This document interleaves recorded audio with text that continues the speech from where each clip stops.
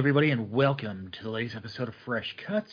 This is Mike, and joining me, as always, it's Mr. Venom. Venom, how are you doing? Greetings and salutations, trick-or-treaters. Yeah, I'm doing pretty well, despite the movie that I just watched, but that's okay. We'll get into it here in a little bit. Well, if that's any indication of where things could possibly go, it's going to be quite the show. All right. Also joining us, it's Don and Ellie. What's up, Don? How are you? Between the last 2 weeks, I'm really not looking forward to any more franchise reboots. What's going on, guys? Language, Don. Speaking my language. All right. Yeah. It shouldn't. I mean, I don't think anyone needed any hints or clues to know what we were talking about. We pretty much announced it. It's one of the bigger releases. Practically every social media post I've seen the past 48, 72 hours. Yep. Yeah, and you can kind of tell too because, you know, with our recording schedule, especially when it comes to theatrical, I mean, we pretty much record the Monday after it came out. But this time, I see like lots of shows that have already put out their reviews of it. So I mean, yeah, I mean, I posted today. There was 7 shows that have already covered this, mm-hmm.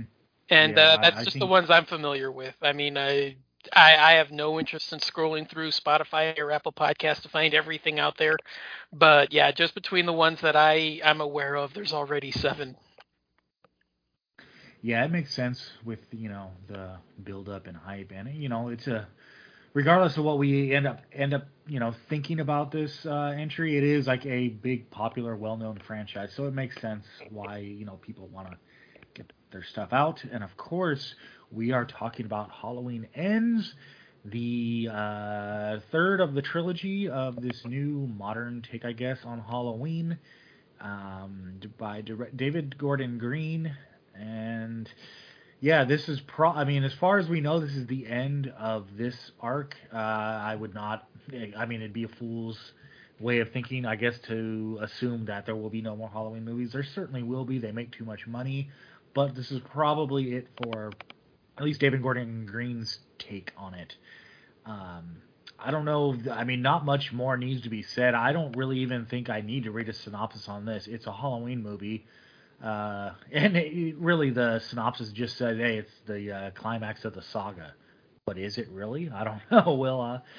We'll find out. So I guess we're gonna get into it now. Venom, we were kind of discussing earlier today. Did we just want to get right into it, like throw up a spoiler warning now, so we can just have free reign? Because exactly, there's probably a lot to say about this. Regardless, negative or positive or anything. There's just a lot to get into, so you might be correct that we're better served to just go right in. Yeah, I figure this is going to be a movie that's going to be really difficult for us to give our general thoughts without getting spoilery, especially considering how absolutely poorly this movie was advertised. I'll be getting into that gripe here in a little bit. But yeah, we figured that this is the biggest horror release of the year. This is the movie that everybody's been waiting to see. Most people are going to watch this right away. It's available in theaters and on streaming. So literally anyone on the planet who wants to see this movie will see it. So we figured with all those factors together, it didn't make sense to do a spoiler-free, general thoughts section. We figured let's get right to the meat and bones of this thing because we got a lot to say. All right. So I'll still kick it to you first. I mean, I guess we can still kind of like, if we want a general thought about with spoilers, that way we just don't have to worry about cutting corners on the general thought. So I'll just kind of kick it to you. I don't know, maybe you can, start with saying like what were your kind of feelings going into this, given the first 2 movies. We did do reviews of those on the show, but it's been a while. So there could be new listeners that have no idea what we thought about the other one. So if you kind of just want to kind of mold all that into like your opening statement on the movie. Yeah, sure. It'll be quick and easy. Loved Halloween 2018, hated Halloween Kills. Done. I mean, honestly, all right, there we go. I will second. I will second that. Yeah, I mean, I it's one of those things that I didn't expect anything from this movie because of how much I disliked Halloween Kills. And mind you, I didn't hate Halloween Kills. Like, I didn't hate it with a passion by any stretch. It's just an incredibly poor movie. It's a poor excuse for a Halloween movie. I know a lot of people like to call it a bridge movie that, since it's the middle part of a trilogy, they're a little bit more forgiving. I myself am not. I judge movies individually, not as, either a franchise or a trilogy or whatever the case may be. If you ask me my thoughts on an entire trilogy, I'll tell you. But we are here to review a movie, and ultimately, that's just how I went into this one. I expected very little, and I got very little. So honestly, I wasn't disappointed. So for whatever it's worth, my expectations were right on this time. And that's unfortunate because I honestly believe that these filmmakers hit a home run with 2018. I thought it was a spectacular return to form, both for Laurie and Michael. I loved Laurie's new, PTSD-laden backstory. I loved, Michael's brutality. It just all of it. The filmmaking elements of the first one, I loved it all. It's like 2018 was in my top 10 for that year. Not in the top half, but somewhere near the bottom of my top 10, but I still legitimately love that film. And then Halloween Kills comes, and it literally, with the Evil Dies Tonight shit, I literally died inside a little bit every time someone said that line in the movie. It was so hokey, so stupid. And somehow these filmmakers thought that was cool, that's what people were looking for, a rah-rah moment where they can all get together and, partake in the death of this, prolific serial killer. But I just feel like they missed the big time on Halloween Kills. And I have a lot of the same feelings on this one. Not exactly the same. There are elements of Halloween Ends that I enjoyed. Some parts that I really enjoyed. But for the most part, this was an incredibly disappointing 2 hours as our final entry into one of the greatest horror franchises of all time. Mind you, I'm not a Halloween guy. I'm solidly a Friday and Texas Chainsaw way more than I am, say, a Michael and a Freddy. But obviously I was around in 78. I didn't actually see Halloween in 78. I think I saw it the first time right before Halloween 2 came out in 81. So I kind of caught up and then saw Halloween 2. But so I have spent the large majority of my life with this franchise, among other franchises as well. But, getting to see the ups and the downs and absolutely falling in love with something like Halloween 3 just to kind of go into the Cult of Thorn trilogy after that. I've definitely had some ups and downs with this franchise. And unfortunately, we're going to end it on a down note. And that's just really too bad. But, I mean, yeah, I guess that's kind of my look at the trilogy. Let's get into Halloween Ends. I'm going to try to be as quick as possible since we are doing spoilers. I do tend to go long-winded when I'm discussing movies. So I'm going to try to be as quick as possible. And I'm going to say that this movie isn't awful. I'm seeing a lot of people say that it's a dumpster fire. It's absolute garbage. I don't think that. It's still a well-made film as far as its filmmaking goes. It's a poorly written film, but I'll get into that in a little bit. But as far as its filmmaking goes, I didn't have any problems with it. Watched it once in the theater this weekend, then watched it again today at home. Didn't have any issues with darkness or being able to see anything. There weren't really too many cringy lines in this one. No Evil Dies Tonight garbage, thank God. So that made me a lot happier. But it's an incredibly flawed film. I mean, this is a Halloween movie that has a cold open that involves neither a Strode or a Myers. What the fuck kind of decision making is that? This is the last Halloween movie and you're giving me a cold open with none of the players that we're familiar with? That's strike one right there. And this movie has about 18 strikes, so it's already struck out the side at this point. But yeah, that right there, first decision that just goes wrong. I did like the narration from Laurie throughout the film. I'm not usually a narration guy unless it's Morgan Freeman, but in this one, it felt earned. Laurie has lived with this horror for, 42 plus years now. On top of the fact that we find out that she's writing a book about her experiences. So the narration is actually her reading from her book. I was very okay with that. And plus, I love Jamie Lee Curtis, ultimately. But then we get into this story. And my friends, this is supposed to be the final Halloween movie, right? Somebody explain to me why we don't see Michael until the 41-minute mark of this film. Let me repeat that. The 41 fucking minute mark of this film. I have to wait until I get to see one of the two people that I'm here to see. I will say that I enjoyed Laurie early on as far as her characterization, the fact that she kind of moved on from her trauma. She's trying to have a decent life with her granddaughter, Allison. They recently got a house, blah, blah, blah. So like I said, there are elements of the movie that I do like. There are elements of the movie that I just can't stand. This whole Corey Cunningham side story not even side story, fucking main story of this film just is not compelling. It wasn't interesting. I didn't give a rat fuck about this character. He was a loser that, yes, okay, he had an unfortunate event happen early, but then this dipshit doesn't make the decision to leave town. Like, he still decides he wants to stay and become a pariah. What the fuck is wrong with you?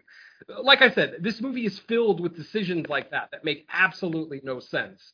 The one saving grace that I will give this film is its final 15 minutes. I actually did very much enjoy the final 15 minutes of this movie.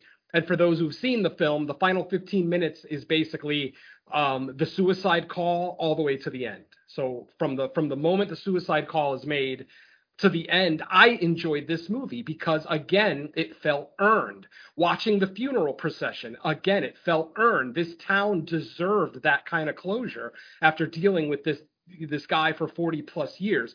Obviously, I know, in this current timeline, there's a 40-year break between 78 and 2018. So it's not like the town is actually living with murder upon murder upon murder every single Halloween, but they still have lived with the stigma of this boogeyman being a Haddonfield native. And so the whole thing with the funeral procession, the destruction of Michael's body, like all of it, even the final line of the movie with Laurie having a sweet moment with Frank, totally enjoyed all of that. But the last 15 minutes of the movie, unfortunately, cannot save the first hour and 40 minutes of the movie. So unfortunately, I'm going to be coming in pretty low on this one. I still say it's worth seeing because it does definitively seem like the end of this, at least this iteration of the Halloween franchise. I mean, it's a pretty, once we get to the actual end, it's a pretty gnarly end for Michael Myers. But obviously, money talks, and this movie already made over $41 million this weekend on a $20 million budget, so it's already a success after one weekend. Do not be surprised if before 2030 we get yet another Halloween reboot. At least I won't be surprised. But yeah, I'm going to leave my general thoughts at, I didn't hate this movie, but I didn't like it. It is an incredibly flawed and underwhelming film. And honestly, it's kind of a slap in the face to end the franchise like this. I'll leave it at that for now. All right, Dawn, go ahead and pick it right up where Venom left off. What do you think of Halloween Ends? Yeah, I absolutely second his take on the original three. I really enjoy 18. I thought that one was a lot of fun.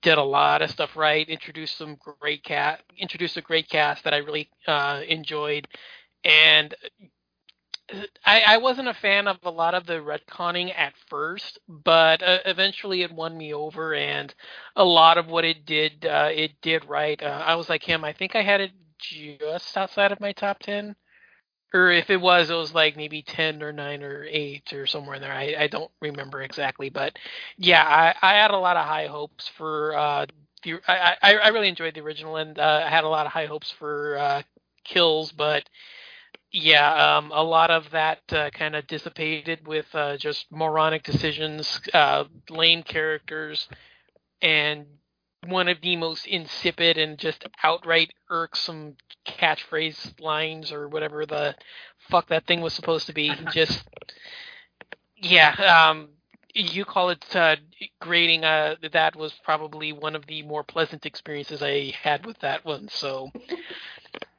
yeah, again, not necessarily going into this one very high. Like him, I'm a bit more of a Michael guy than Leatherface.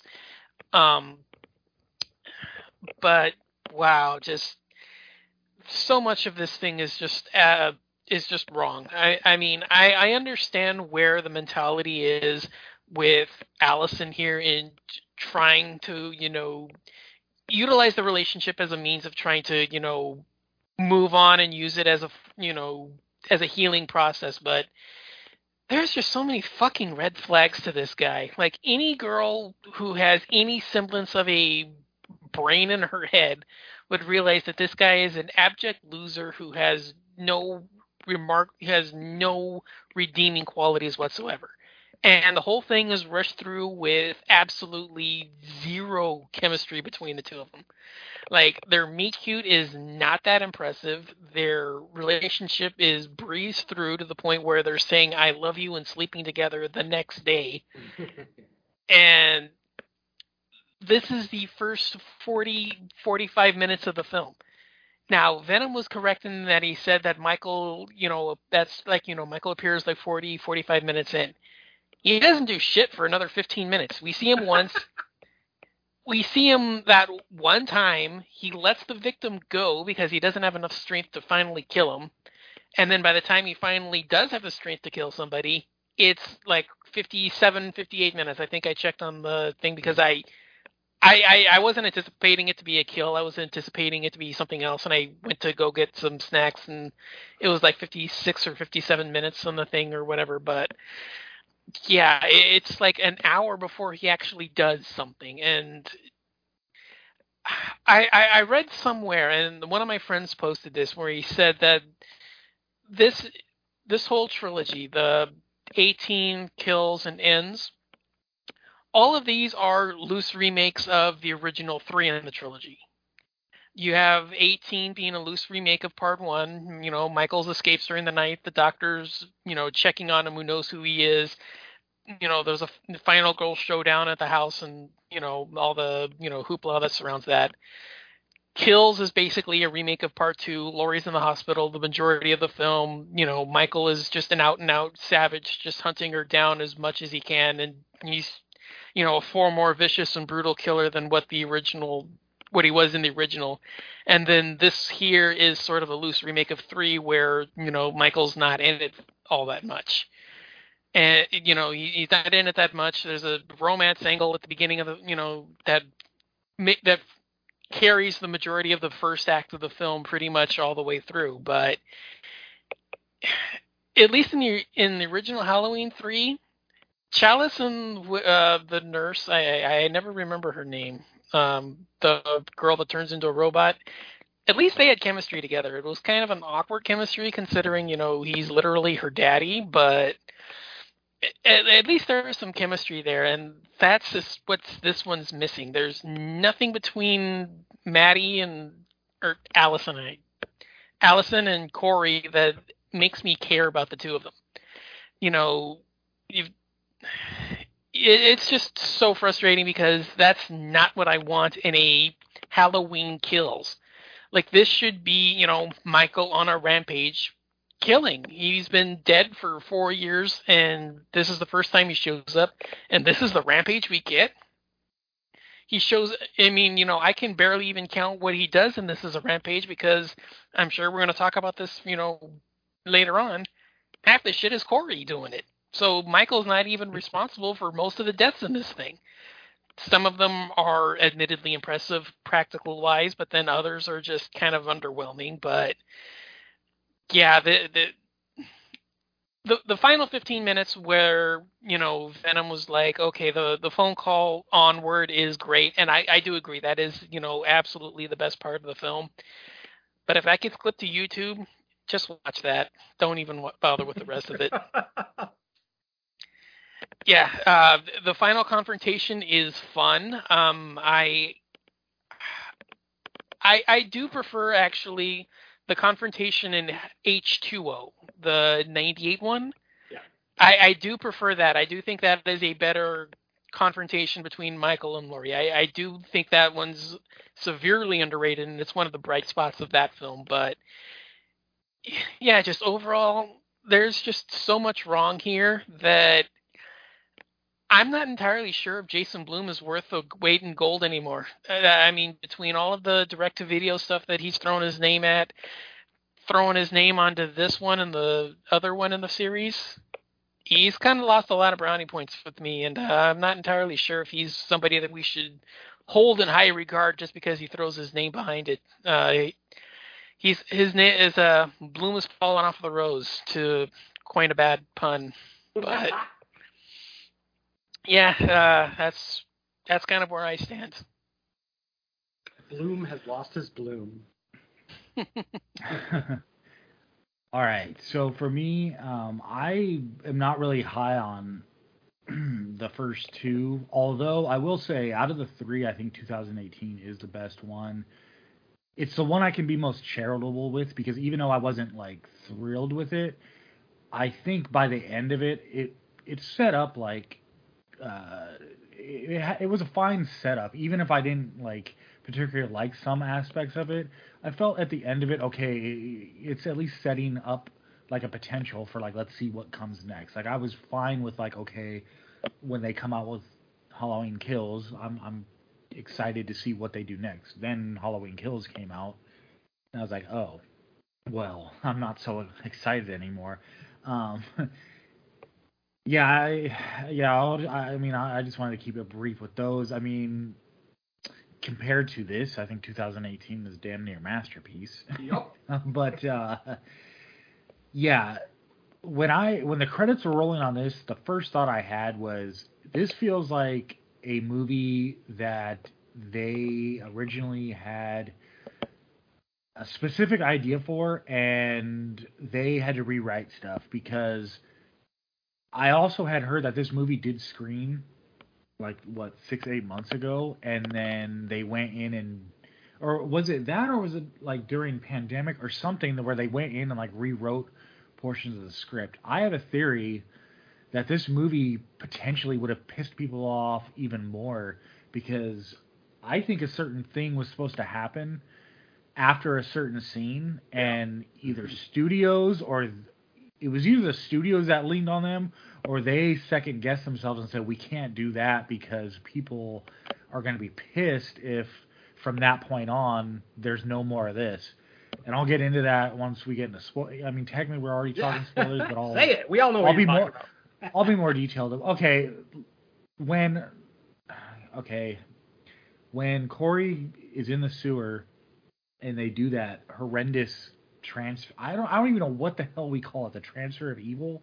I don't think there was a See, I heard someone else saying that too. I don't think there was a transfer. I think Corey was just evil. I think Michael just recognized it. Like, you're not the first one to think that there was some kind of transfer of evil. Well, when they looked in each other's eyes, didn't like Corey saw Corey's life flashed before his eyes, because he thought. I think what I'm thinking is that his life flashed before his eyes because he thought he was about to die. And at the same time, Michael kind of sensed all of it, all the evil things that Corey's done up to that point, or maybe not evil, but at least bad. Like I said, that's just the way I took it. I don't know if I'm right or not, but I took it as Michael recognized that evil recognizes evil too. Exactly. Iron sharpens iron. Evil recognizes evil. Yep. That's how I took it. Okay. So, yeah. Okay. So back to what I was saying. I just have this hunch that because Michael's in this weakened state, and then we get that scene, and then pretty much from there on out until like the last, 15 minutes or so, maybe 20 minutes, we're without Michael. I just have this hunch that originally Michael was supposed to die in the sewer, and Corey took over, and that was it for Michael. Oh, which makes it even worse. Okay. And it makes it even more ridiculous to me, because that just shows potentially that they had this zany idea and they didn't even stick with it. Kind of like it harkens back to the Nightmare remake when like, oh, let's flirt with him being innocent, but he really wasn't. Where it's like it's like we're taking these swings, but then we're only really bunting. Like we're half committing to these new innovative ideas, and then we can't do it because we know what's going to happen if Michael's done. If you go with that idea, then you would have also had to redo the entire finale, because Corey dies first. So how would that have worked out if Corey dies first before the final confrontation between Laurie and Michael?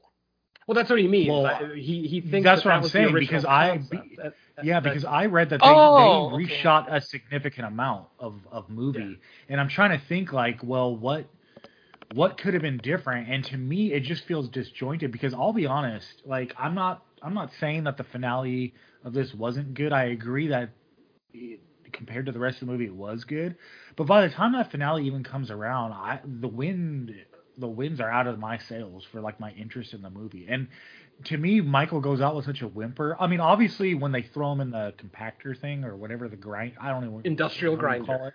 Yep. Industrial grinder, like that act itself is like cool, but I just felt like the lead up to that, when he's fighting Laurie, I'm like, Laurie's freaking in her 70s, and it just felt like a lackluster finale between them. And by the time that happened, it was like we've gotten the majority of the movie that was about completely something else, and now and then it's almost like they were like, okay, but we have to have Michael come in at the end just to do this. And it was by the time it even happens, I'm just like, what the hell movie am I watching now? Like I don't.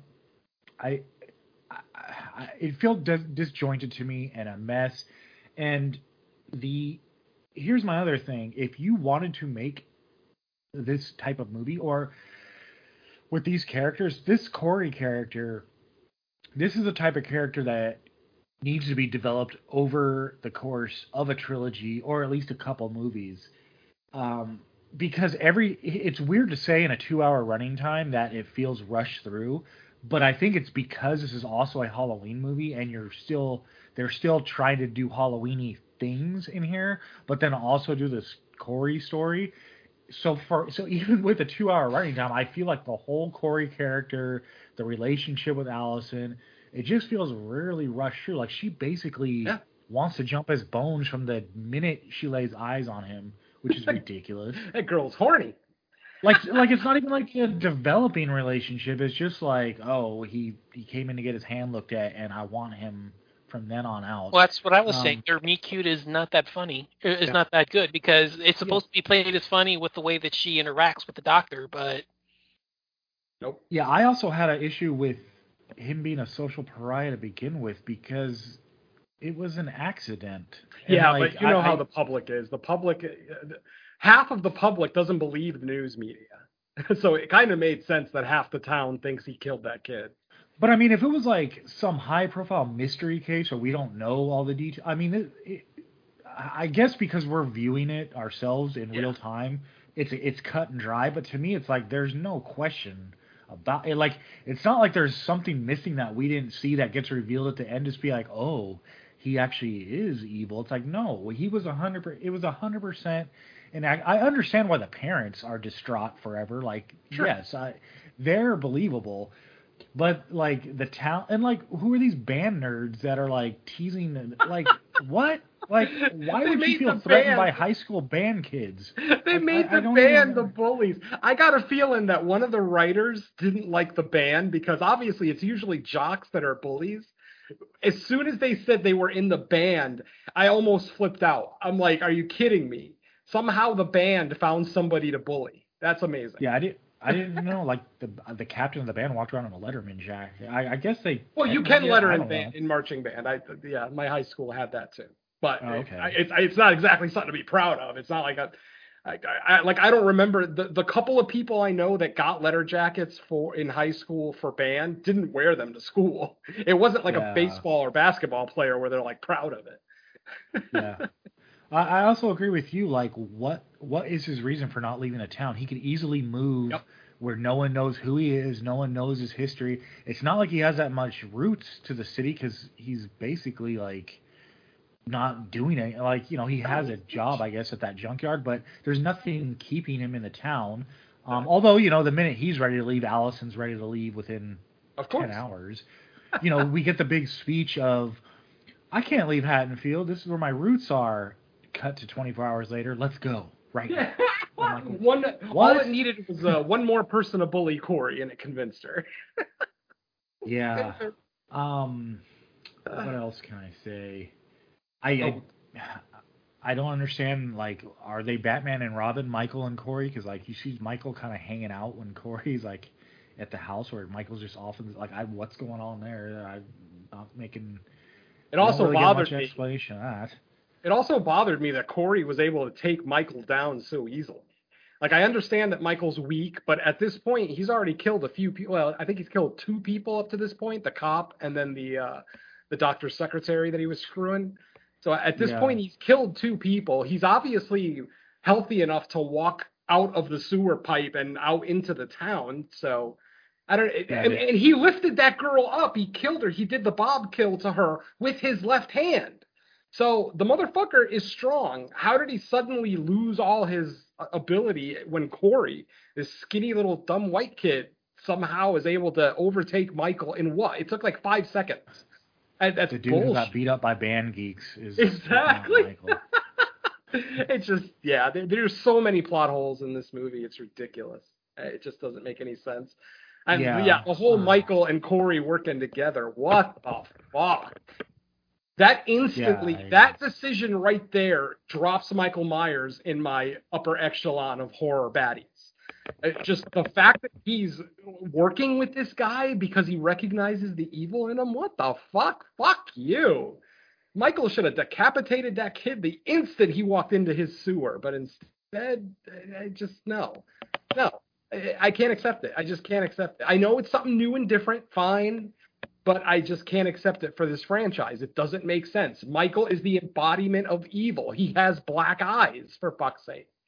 How is he suddenly, have a protege? It doesn't. Correction. He has the blackest eyes. The blackest eyes. The devil's eyes. The devil's eyes. Oh my God! Yeah. And even, you know what? Sadly, I even missed Turkish Loomis in this one. I'm like, there's no Dr. Loomis character in this movie. Like that right there. That also. That's part of the reason why Kills and Ends don't really feel like Halloween movies to me. Where is the human, protagonist that knows about them and blah, blah, blah. Like, I know a lot of people railed against Turkish Loomis. I'm not necessarily saying that I liked Turkish Loomis, but it made sense that he was in the movie. And for the most part, I enjoyed the scenes he was in, and obviously really enjoyed the last scene he was in, but I don't know. It just doesn't feel like a Halloween movie if there's not a psychiatrist or somebody chasing Michael. It's just really odd. Yeah, and I don't understand the time jump. I mean, it doesn't feel necessary or just like, so Michael's hanging out in the sewer for 4 years and he's never been spotted. Like, I understand he's probably coming out at night to do whatever, but even going out at night, he's like an imposing force of I would say a person, but I guess an opposing force of the embodiment of evil. You would think there'd be some tips being sent into the sheriff's office to say, hey, he's been spotted. Speaking of the sheriff, or I guess that's who he is, he shows up in the last 5 minutes. Talk about the most useless character in the entire trilogy. Like, I don't know what... I forgot about him until he showed up. No, that's true. That's absolutely true. But for whatever it's worth, I did like the line. I did like the fact that he was on board with what Frank and Laurie wanted to do, even though it goes against all police regulations. For whatever it's worth, it made him mildly likable to me, because he could have easily been the asshole who's like, no, you take that body to the morgue, But he was definitely a Haddonfield resident, because he was already like, nope, not tonight.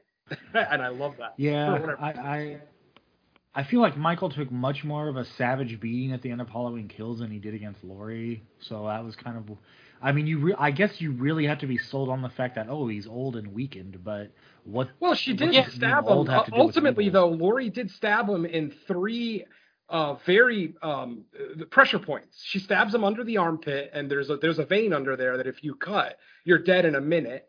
She stabs him in the heart, and then she slits his throat. Oh, and then she slits his wrist too. So doesn't she pin both arms down though? Yeah, she pins both his hands down. He's able to rip one of them out, but she stabs him in the heart. She stabs him in the underarm, and then she slits his throat, and then she slits his wrist. So I'll give him a little bit of credit that he lost a lot of fucking blood, even though, yes, he's an inhuman killing machine. He lost a lot of goddamn blood in that scene. So it does for whatever it's worth, make physical sense. Maybe not in the world of Halloween and Haddonfield, but at least physiologically, I should say, it makes sense. But, again, you got to throw physiology kind of out the window when you're talking about Michael Myers. No, because if you look at what they did at the end of Kills, they just bashed him in the head with baseball bats or frying pans or a toaster or something. Like, they never drew blood. They just whacked him a bunch of times. This is one I give this one more credit because Laurie's legitimately, one, pinning him down with, actual sharp objects, and two, drawing blood with it. I think that's the major difference here. I mean, I know that the Kills has that supernatural tinge to it, but I think going for a more realistic way of dispatching him by drawing blood the way that she does, doing the wounds in the specific points that she does, I think there's a more valid case that this one legitimately finished the job, whereas Kills may have just knocked them loopy for a few minutes. It just got him angry. Yeah. Well, yeah. I think what my issue is it's not so much what she did to him. It's that I have to put aside what's been done to him previously to say that Michael going up against a woman in her 70s would even get to the point of being able to do that after getting tossed around the kitchen. Like, for me to even buy into the fact that one-on-one, she's even getting to the point that she could do all that stuff to him. It's like, okay, like, I don't know, like, maybe she could have been fighting him and there was, like, something else to their fight other than her just doing it one-on-one. But I guess they just wanted to showcase, Laurie and Michael one last time. They spent so much time with Corey. Give it some charity there. Yeah, I mean, they spent so much time with Corey that I feel like the final confrontation with Laurie and Michael suffers. I totally agree. That's why I was saying by the time that happens, the winds are out of my sail. Like, I just feel like, that's okay, valid. they're going to have to rush something in this last 10, 15 minutes because it's been completely about Corey. And I understand, like, the theme that they're going for with the movie, that, like, it's not really just Michael that's plaguing the town. It's like just the fear of evil, and anything could be evil, really. It's not. But then it's like, you kind of betray that anyway, because then Michael ends up coming back and they have to have the showdown anyway. So it's like, no, actually, it's like, yes, there can be what we call evil in the world, but this Michael Myers guy is like a step above that, I would say. He's not just like your, garden variety criminal here. I think they've made a point up to this point that no, there is something a little more evil to this guy, and then this movie tries to say, oh yeah, but it's, if Michael's gone, we just need, like, something else is going to come along to make us afraid. But I'm like, but that's because someone's out there murdering people. Like, it's not unfounded fear at this point. If it's not like other than, I guess, Corey being looked at as a pariah for the opening scene murder. Mm-hmm. Yes, that's unfounded, but once he actually starts killing people, being afraid of him and in fear of a murderer, a serial killer walking around, is not unfounded anymore. Like, there is justification to be afraid of a guy that's walking around murdering people in your small town. And the other reason that, like, I think it rings a little hollow is because if you look at the trilogy as a whole, going into 2018, the town was over it. It was just Laurie that was obsessed. Like, the town wasn't scared of Michael Myers anymore. He was locked up for life. He was never getting out. No one really had any fear. It was just her obsession with it. And then, with Halloween Kills, then the town got afraid because he was escaped and actually out there murdering people. So I get, like, the theme they're trying to push with this, but I'm like, but sometimes the fear isn't irrational. When there's literally someone in your small town murdering people, that's when it kind of becomes a rational fear. And to me, the town, they weren't really putting it on anyone else. I mean, yeah, they were being, I guess, harsh to Corey before he started murdering, but I don't know. Like I said, it just felt kind of sloppy. Yeah, I don't understand the town's ire towards Laurie, though. Like, the woman who survived 2018, when her daughter was giving her shit in the parking lot of that supermarket, I'm like, wait a minute, you're accusing her of enticing Michael to come back and start killing? Like, that didn't fucking make any sense to me. Like that whole exchange made zero sense. Like I understand why everybody hates Corey. Fine. Everybody's stupid and they don't believe the story that it was an accident. Okay. I mean, he never even went to trial. He was never even. He may have been arrested. I don't think they actually mention it, but he never went to trial. I mean, he was never accused of murder. Didn't they say that the charges were dropped because they couldn't find any evidence? Something along those lines, yeah. But ultimately, I don't even think he served any time. I mean, he didn't go to trial, like I said. They may have held him for a night or two, but that's about it. That's the most they could have done. Any police officer worth half a shit would have been able to check out that crime scene and know that it wasn't a murder. Corey did not murder that kid. It was absolutely an accident. But for this town, but the point is that people suck, and I understand that people suck. So the animosity that the town had towards Corey made 100% sense to me. But the animosity they had towards Lori made zero sense to me. That didn't fucking make any sense at all. They're literally blaming her for Michael. How is that a thing? It doesn't even make any sense to me. Yeah, and I don't understand the whole enticing him to come back, because we've been told this whole trilogy that actually they don't have any connection. Exactly. Right? Because so it's like what do they know that we don't know that would make them say you're enticing? He wasn't when he escaped the asylum in this trilogy, he wasn't even escaping to come after her. He just escaped and he was kind of randomly walking. So why would anyone tie it to her in the first place? Exactly. Yeah, it doesn't. I don't know. It really. Like I said, it's like I said on the Kills episode. The only reason this entire franchise makes sense for it to have as many sequels as it does is for Michael and Laurie to be brother and sister. It's the only way it makes sense. I know, and I hate that. I've always hated that angle. They introduced that in the TV cut of Halloween 2, and I just always fucking hated it. Because then they kind of ran with it for years after that, and it's like, what? Why? That doesn't. But that's the only reason that makes sense. Michael is around to finish off his bloodline. Well, ultimately, though, Michael, just like Mike said, Michael isn't going after Laurie. At no point is Michael. But I'm saying but I'm saying like the original sequels. I mean, I know that they're not canon. Oh, okay. But I'm saying like the original sequels. That's the only reason why you could keep making sequels like that was Michael finishing his bloodline.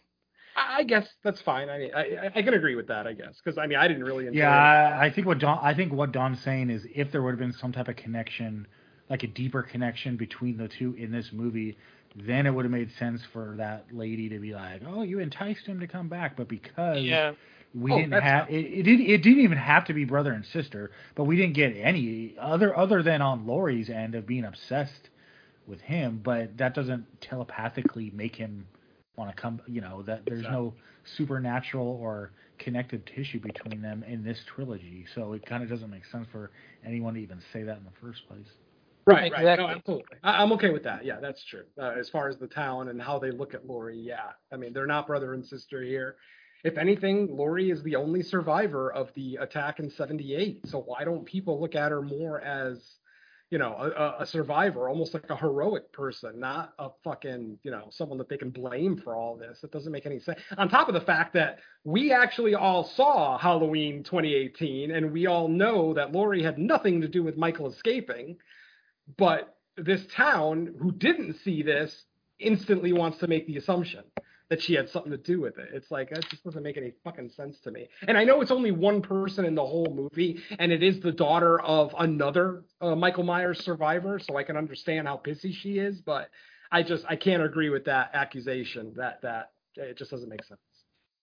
Yeah, even though it was one person and one line of dialogue, it's still there for the purpose of exposition to make a greater statement, which is dumb. I mean, doing that is dumb, but what they're saying is kind of dumb. No, not doing it is dumb too. No. Let's not give these people too much credit now. I knew Danny McBride was a pothead, but I honestly didn't think he would get high and then write a Halloween movie, but because that's what this fucking feels like. This movie is so disjointed, it literally feels like McBride and Green were just smoking a big old joint, and then they're like, "Oh, let's have this kid be like a protege of Michael Myers." Yeah, man, that sounds awesome. It just and these guys call themselves fans. To watch Halloween 2018, yes, they felt like fans. They felt like they were longtime fans of the franchise and that they created a love letter to the fans with 2018. But then with Kills and Ends, I don't know if maybe it was rushed, maybe because of the success of 2018 and the critical acclaim that they kind of rushed out Kills and Ends, because that's what it feels like. On top of the fact, I was actually going to make the point while Mike was doing his general thoughts that this movie feels a lot like the Cloverfield paradox to me. You guys remember the Cloverfield paradox, right? The third Cloverfield movie. It was a movie that was not supposed to be a Cloverfield movie. Like it was a spec script that was written out, and then they bought it. Somebody bought it and said, "Oh, we're going to make it a Cloverfield movie." That's what this movie feels like to me. It feels like somebody had the Corey Cunningham story all written out and ready to go, and then McBride and Green read the spec script and go, we could add Michael Myers to this and make it a Halloween movie.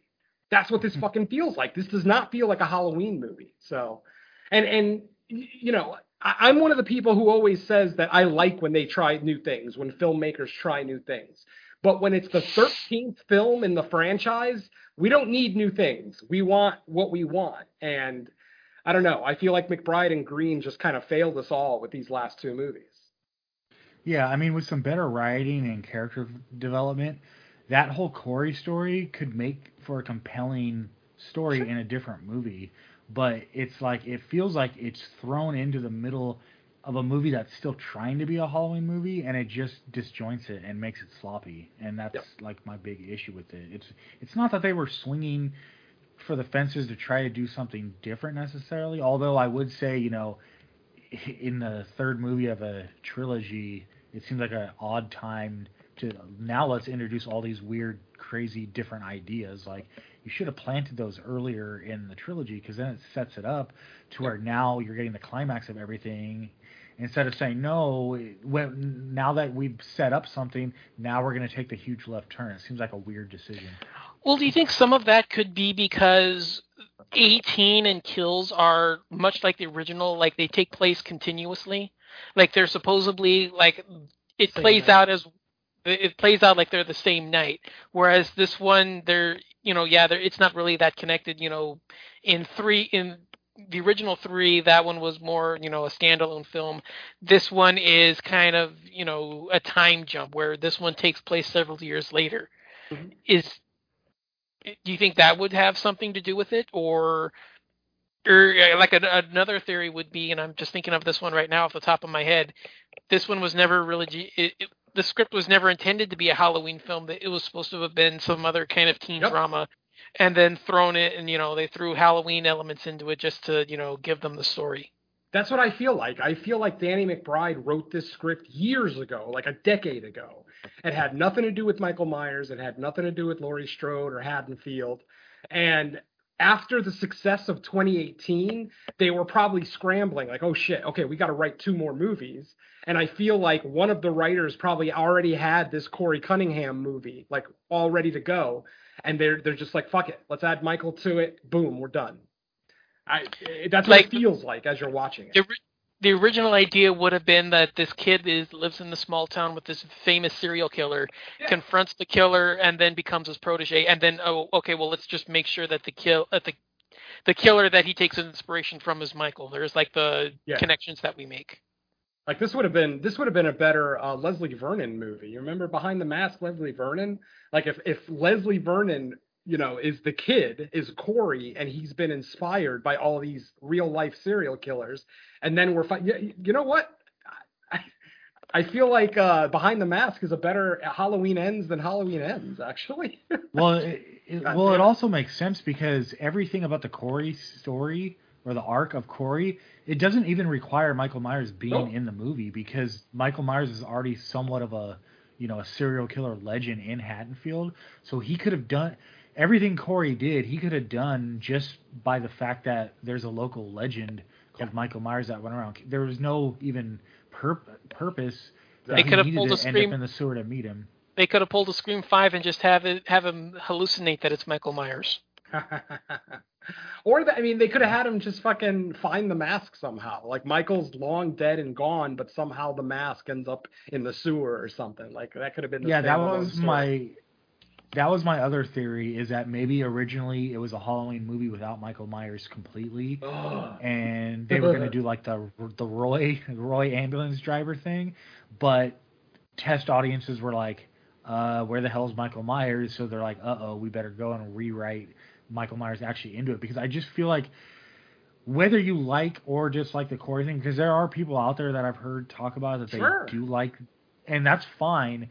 But to me, I'm just like, but nothing Corey did required Michael Myers to actually be in the movie, and it just feels like they meet up in the sewer just because, okay, we have to find a way to actually have Michael Myers a part of this story that we're doing, but it's not required. Like there's nothing for Corey to get to point A to point B in this movie.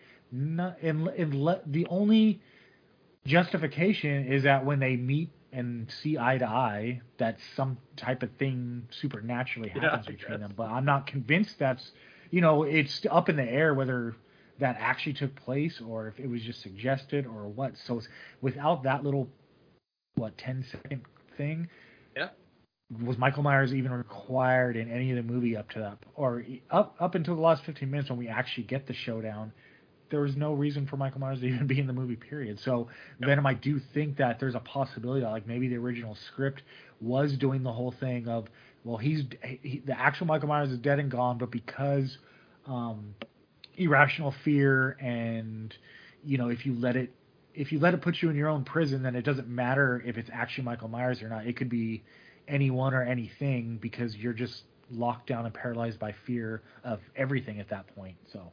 Potentially, yeah. I mean, as I'm watching this movie, especially at the second time, it just feels like it didn't start as a Halloween movie. Like it wasn't even like it was going to be all Corey and no Michael at all. It literally feels like this movie was written 10, 15, 20 years ago, and then they just pulled it out of the closet and said, let's use this and throw Michael in a few scenes, and then at the end, and we call it the end of the Halloween franchise. That's just... Like I said, I'm not necessarily accusing them of that. I'm just saying that's what it felt like watching this movie. This did not feel like a Halloween movie at almost any point of the film. So I don't know. I'm not saying you're wrong, Mike. I'm just kind of spouting how I felt watching it the second time. Yeah, we're all theorizing because unfortunately we don't have any of the script writers on the show today. So. Oh, and I wouldn't invite them anyway. Danny McBride could call me personally. I'd tell him to fuck off. I like Danny McBride too. Don't get me wrong. I think he's funny as shit. I've watched a lot of his stuff over the years, Eastbound and Down, and a lot of his TV and movie appearances. I think he's amazing, and This Is the End. But man, and like I said, after Halloween 2018, I was all in for Danny McBride and the horror genre and everything. But goddamn, these last two movies just failed us completely. And it's I'm really not looking forward to seeing what they're going to do with The Exorcist. Oh, I don't even want to see it. Is it confirmed that they got the rights to it, or yeah, 400 million. Okay. 400 million to do a trilogy, I think. I mean, when you remake a fucking absolute masterpiece, it just doesn't fucking make sense to me. And I understand a lot of people had issues with the original Exorcist. They could potentially make it more quote unquote traditionally scary, blah blah blah. But no. Trust me, I know you that don't sentiment that, at all. Not to mention that we get 5 to 10 Exorcist movies every year already as it is. Like there's one coming out I think at the end of this month. That doesn't look any. Yeah, I mean it looks okay, but it looks like your standard freaking possession exorcism. It's not like we're starved for exorcism movies, right? So it's just like, why? I mean, I guess in their minds they're like, yeah, but if we come out with a movie called The Exorcist, it'll carry that extra weight. And I'm like, really? Yeah, it'll carry extra weight with people under 20. The people that were around when the original Exorcist came out are not excited about this remake. I can very much assure you. I've spoken to multiple people. I thought it's 9 years before it's 11 years before my time, and I'm not looking forward to it. I think we super lucked out with, or at least I did, with enjoying the first season of the show. I mean, that was about as much as I could first season of the show is great. No, yeah, that's yeah. Sure. So I feel like we already kind of got the modern continuation. So it's like a remake. Yeah, I just don't understand why we need to do it. It's like There's nothing they can do in cinema that could shock people the way that The Exorcist did in '74. That's kind of why that's kind of why I always get on people's cases when they say they like the Texas Chainsaw remake more, which is fine. Again, it's your opinion, whatever. But the '74 movie made such a splash. It literally changed the scope of horror, whereas the remake came and went. Like, yes, it's glossier, it looks prettier, the kills, there's actual on-screen kills, as opposed to the original that had very little on-screen death. But to me, that doesn't make it any better. It just makes it more polished. It looks modern. And again, if you disagree with me, that's fine. Because I do like the remake. Don't get me wrong. I like the Texas Chainsaw remake. I don't love it, but I like it. But when people, and famously Darcy on Joe Bob said that she likes the remake better, and I do too. And yeah, and again, all opinions are valid. That's fine, but Texas Chainsaw is a dirty, gross, disgusting movie. You're supposed to feel slimy watching it, and I just don't feel like that watching the remake. The remake is so polished with Jessica Biel, fucking gorgeous ass Jessica Biel as the main star. I don't know. I just didn't feel the grindhouse effect of the original, which is to me what Texas Chainsaw is, which is why I'm not the biggest fan of the franchise as a whole, because they've never been able to recreate that feel of the original, that dirty, cheap film feel of it. Oh God, I don't know what else. Yeah, and I not to extend our conversation about the. Yeah, I don't want to go off on too many tangents. We got enough to talk about today.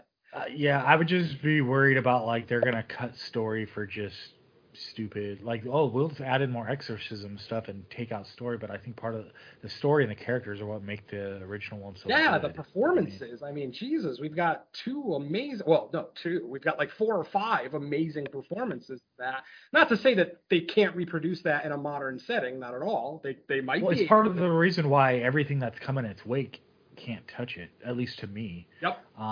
Because of the characters and the story and the themes that are going on outside of the actual exorcism itself, where most movies that have come afterwards are like, well, let's just focus on this glossy looking scary exorcism and the rest of the movie will take care of itself. And it's like, no, that's why I don't revisit all those other ones, and The Exorcist is one that I revisit often. Oh, geez, that's like a twice a year watch for me. I own like 6 different versions of it. I'm still waiting for a 4K, God damn it. But yeah. I know. They need to get on that. Exactly. But yeah, I mean, where else can we go with this? Obviously, we all had our issues with it in varying degrees. Doesn't seem like any of us really enjoyed this film. Like I said, I enjoyed the last 15 minutes only because it felt earned. That's about the only reason. I'm not saying that it's cinematically beautiful or that, it's the only obvious ending for the franchise. No, not at all.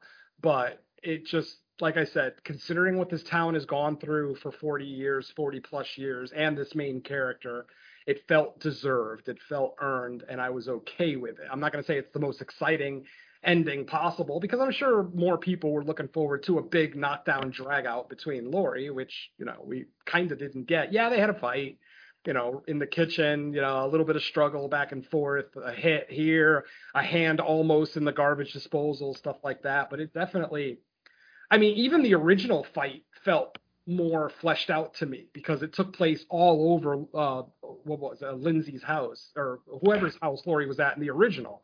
That fight took place all over. It went across the street to Annie's house. That felt more epic to me, whereas this, it was just a quick not even 5 minute. I want to say 2 minute. It was like a 2-minute fight in a kitchen in a very isolated area where you would think the stronger fighter would win instantly. But, again, Laurie's no slouch. She's been preparing for this for 40 years. Well, see, at least in 2018, she had like the whole house rigged, which kind of helped aid her in her fighting Michael Myers. In this one, it was like hand-to-hand, one-on-one combat. She's getting tossed around the kitchen, and I'm like, did he not break her hip just by throwing her over the counter against the wall? Like, and I understand. Like I said, I am willing to give it charity in the fact that like we wanted our showdown. Okay, they're gonna give us a showdown. I'll give that a pass. You can't. sometimes you can't get too picky about if they're giving you what you ultimately wanted. Okay, fine. I wish we got more of that, but it is what it is. And then sometimes the filmmakers run the risk of maybe making it too much, like I wanted to see the back and forth, the battle go on a little bit longer, but at the same time, I didn't need like a 15-minute fight between these two spanning over multiple houses and backyards and a cemetery or whatever else. You know what I mean? Like I was okay with the isolated setting for the final battle. It just was a little lackluster. And you're right. I mean, yeah, Laurie is 70, but so is Michael, for whatever it's worth. I mean, Michael's technically older, so he's in his late 70s. Laurie's in her early. Well, yeah. Laurie's what, 69 in this movie? No, she would have been 20. She would have. In 78, she was a senior in high school. She was 17 in 78. 17, 18 in 78. Age her up 40 years. That puts her 68. So 58, yeah, she would have. She's in her early 60s. Early to mid 60s, I'd say, because it's been 42 years since 78. Yeah. Well, in the span of this movie, it's been 42 years since 78. Yes. Well, actually, no, maybe longer. That's right, because 4 years. He was gone for 4 years.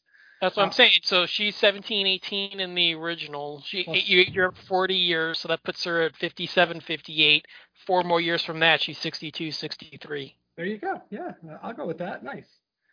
Whereas Michael, obviously, in 78 was already, 20 or 21, I think, something like that, because he had already been institutionalized for, 15 years, I think. He was 6. He was 6 when he was committed, and then he spent 15 years in the asylum. So he was 21. Okay, so he was 21 in 78. That makes sense. And now he's, late 60s, I guess. I always assumed to add, about 5 years on top of since the timeline is always so wacky, then you can add because technically it wouldn't be 42 years because of the 4-year layoff between kills and ends, but again, I barely think about that. Oh man, I mean, let's go over some of the stuff that we did like about the movie, since we kind of spent the last 45 minutes bitching. And I know it won't be much, but there are some things I did like. I did like the opening with Corey, because at that point you didn't know where anything was going to go. I just was puzzled by once it happened, the scene itself isolated out. I was like, okay, this is interesting, but what are they doing? And once I figured out what they're doing with it, then I was like, what? Did you guys think though that when that scene was first happening that they were just setting up Michael to show up to the house? Yeah, that was my intention. Was that? Too. Yeah, that was the whole gag, was that they're playing hide and seek. Michael shows up and kills the babysitter, and then that's what starts the rampage. Mm-hmm. I mean, that's Halloween 101. I mean, that's what a lot of us expected. And like I said, I don't need to get exactly what I expect from a movie or what I want from a movie, but these are Halloween fans. These guys are hardcore Halloween fans. How did they think that hardcore Halloween fans would like a second movie in the trilogy that barely has Laurie in it, and then B, a third movie in a trilogy that barely has our fucking antagonist in it? This is why, you may think I'm kidding about the writing this script while stoned joke, but I'm being dead serious. It's the only way I can make sense of these last 2 movies, is that McBride was just stoned out of his ass. Because these are not I don't feel like these are the movies that a Halloween fan would make. You know what I mean? I agree. 2018 solidly felt like an homage from fans to the fans. And then the last 2 it just goes right back to filmmakers wanting to make a franchise their own. And I fucking hate that shit. If you've got 40 plus years of lore to work with, you don't need to make it your own. Just give us a goddamn Halloween movie and we're all happy. This isn't The Godfather, for fuck's sake, We're not looking for some kind of cerebral, amazing, mind-blowing storyline, for fuck's sake. Throw a bunch of good-looking white people in the movie, let Michael rampage through all of them, final confrontation between Michael and Laurie at the end, and off we go. By the way, was anybody else disappointed Laurie survived? I was kind of suspecting that maybe in his death throes, Michael would have just hooked her. Yeah. I mean, it would have been poetic where if she throws him in, the hand that didn't like spring free, like after her like her shoe or her cleat, and just like drags her in and they can't get to her in time. Yeah, I was fully expecting, especially towards the end of the fight when Michael has Laurie by the throat and Laurie says, "Go ahead, do it," and then we get the big montage of basically Laurie's life flashing before her eyes. I was expecting to hear a snap that Michael was going to break Laurie's neck, but then at that exact moment, Allison was going to show up and like decapitate him or whatever the case may be. Yeah. I don't know how I feel about Laurie surviving this. I love Laurie and I love Jamie Lee Curtis. I absolutely do. Part of the reason why I ended up walking away from the Matrix trilogy as high on it as it was because Neo died at the end. Sometimes a hero has to die to prove a point. It can't just be status quo at the end of the movie or the end of the trilogy or the end of the franchise. And that's kind of how I feel here. It's like at the end of this movie, like it's almost right back to where everybody started, where everybody's just trying to move on, and trying to lead normal lives again. Like there's barely an arc in this film other than Michael finally getting dispatched. And that's a little disappointing. I also thought like after the opening scene and then we cut to like Corey riding his bike and then getting bullied. I was like, okay, are they trying to set up the whole like social pariah redeems himself by helping kill Michael Myers and maybe he dies with Michael Myers at the end? But then even at that, I was like, but why are we even introducing this significant of a new character? The only way that we shouldn't care about. The only way that would work is if we ignore the cold open and we start with Laurie's narration. Like we get the opening credits. It starts, with the company logos and, all the production companies. And then we shoot straight into, Laurie doing her typewriter thing. And we get the backstory as one of the conversations that he and Allison have.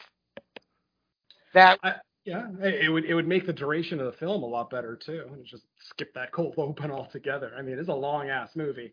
I'm not necessarily going to complain about a 2-hour Halloween movie because generally I would love that, but yeah, this one definitely about 3/4 of the way through, I found myself checking the time on my phone at the theater, something I never fucking do.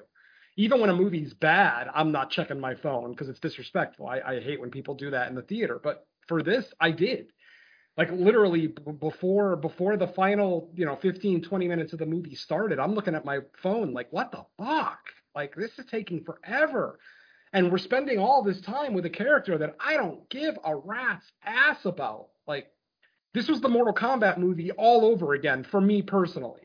The last Mortal Kombat movie where they introduced that new character that's never been in a Mortal Kombat game, and he was the worst part of the whole fucking movie, and he took up the most screen time. Like this is what I mean about directors and screenwriters wanting to make a movie, quote unquote, their own. They can't just accept the lore as it is. They got to try to fuck around with it. They got to try to fuck around with the story. And then if it's a success, they can say, oh, look what I did. See, I did something original that everybody liked. Cool. But the problem is that 9 times out of 10, that shit don't work. And then you just end up alienating the original fans. Like, I don't know. It just didn't really make sense to me. I still love you, Danny. I do. But I got to question your decisions over the last 3 or so years. And Gordon Green, too. That guy. I'm trying to think what else. I mean, they did a good job, I guess, in the scenes where it's supposed to be Halloween, but like, how hard is that? Yeah, ultimately, that's not too hard. Yeah. And even though the movie was shot in Georgia in the summer, again, they kind of did a good job of making it look like fall in Illinois. So we'll give them credit for that. Even though there was a couple of faux pas in the movie, not anything that 99.9% of the population would even know. But like the brand of milk in the fridge was a brand of milk that you can't get in Illinois. You can get it in Georgia, but you can't get it in Illinois. I thought that was kind of funny. But again, minor stuff that most people aren't going to notice. Just, eagle-eyed viewers who are watching the movie for like a second or third time, whatever. As I've already said, I did like the narration by Laurie. I did like all the homages to not just the original Halloween movies, but to a few of John Carpenter's movies. Obviously, we see Corey and the kid that he's babysitting watching The Thing, which is obviously very reminiscent of Laurie and Lindsay and the little boy. I forgot his name. Tommy. Tommy, thank you. Watching, The Thing from Another World, or whatever the name of the original movie was. So I thought that was really cool. Did anybody notice the homage to Christine in this movie? Our main character, unfortunately, is named Corey Cunningham. And in the very first scene that we see him in, the babysitting scene, the cold open, he is dressed exactly like Arnie Cunningham from Christine in the first scene that we meet Arnie in. The blue jeans, the jean jacket, the shirt. He's literally dressed exactly like Arnie. So, I'm a big Christine fan, so I kind of noticed that right away. What else? I had a few things here. Oh, Nick Castle. Always great to see Nick Castle in a Halloween movie. If you missed him in this one, he did not play Michael in any scene, but he did play the flasher at the bar at the Halloween party that Corey basically got assaulted by the kid's mother. That was Nick Castle, and he even says Linda's line from the original movie. See anything you like? I thought that was kind of cool. Yeah. I remember. But that. Yeah. Again, I don't know if this is going to elevate the movie for anybody. All these little facts, but cool little things here and there that I saw. Did you guys notice the fonts? Like I didn't realize until this movie that they were emulating the fonts from the original 3 Halloween movies. So yes, somebody pointed that out. Yeah, that was one of the things that a friend of mine had pointed out. I tried to skip a lot of the stuff, but that was one of the things, was that each of the fonts from the 3 mimic the fonts used in the title cards on the original trilogy. Yeah, so Halloween 2018, the font matches the original Halloween 78. Halloween Kills matches Halloween 2. And it was obvious this time because Halloween 3, Season of the Witch, is the Halloween film I've seen the most. Yes, I've seen it more than the original even. I just really love that movie. It's an annual Halloween watch for me, whereas Halloween 78 is not. That's a story for another podcast. But as soon as the blue font came up and the blue square font, I'm like, holy shit, where's Tom Atkins?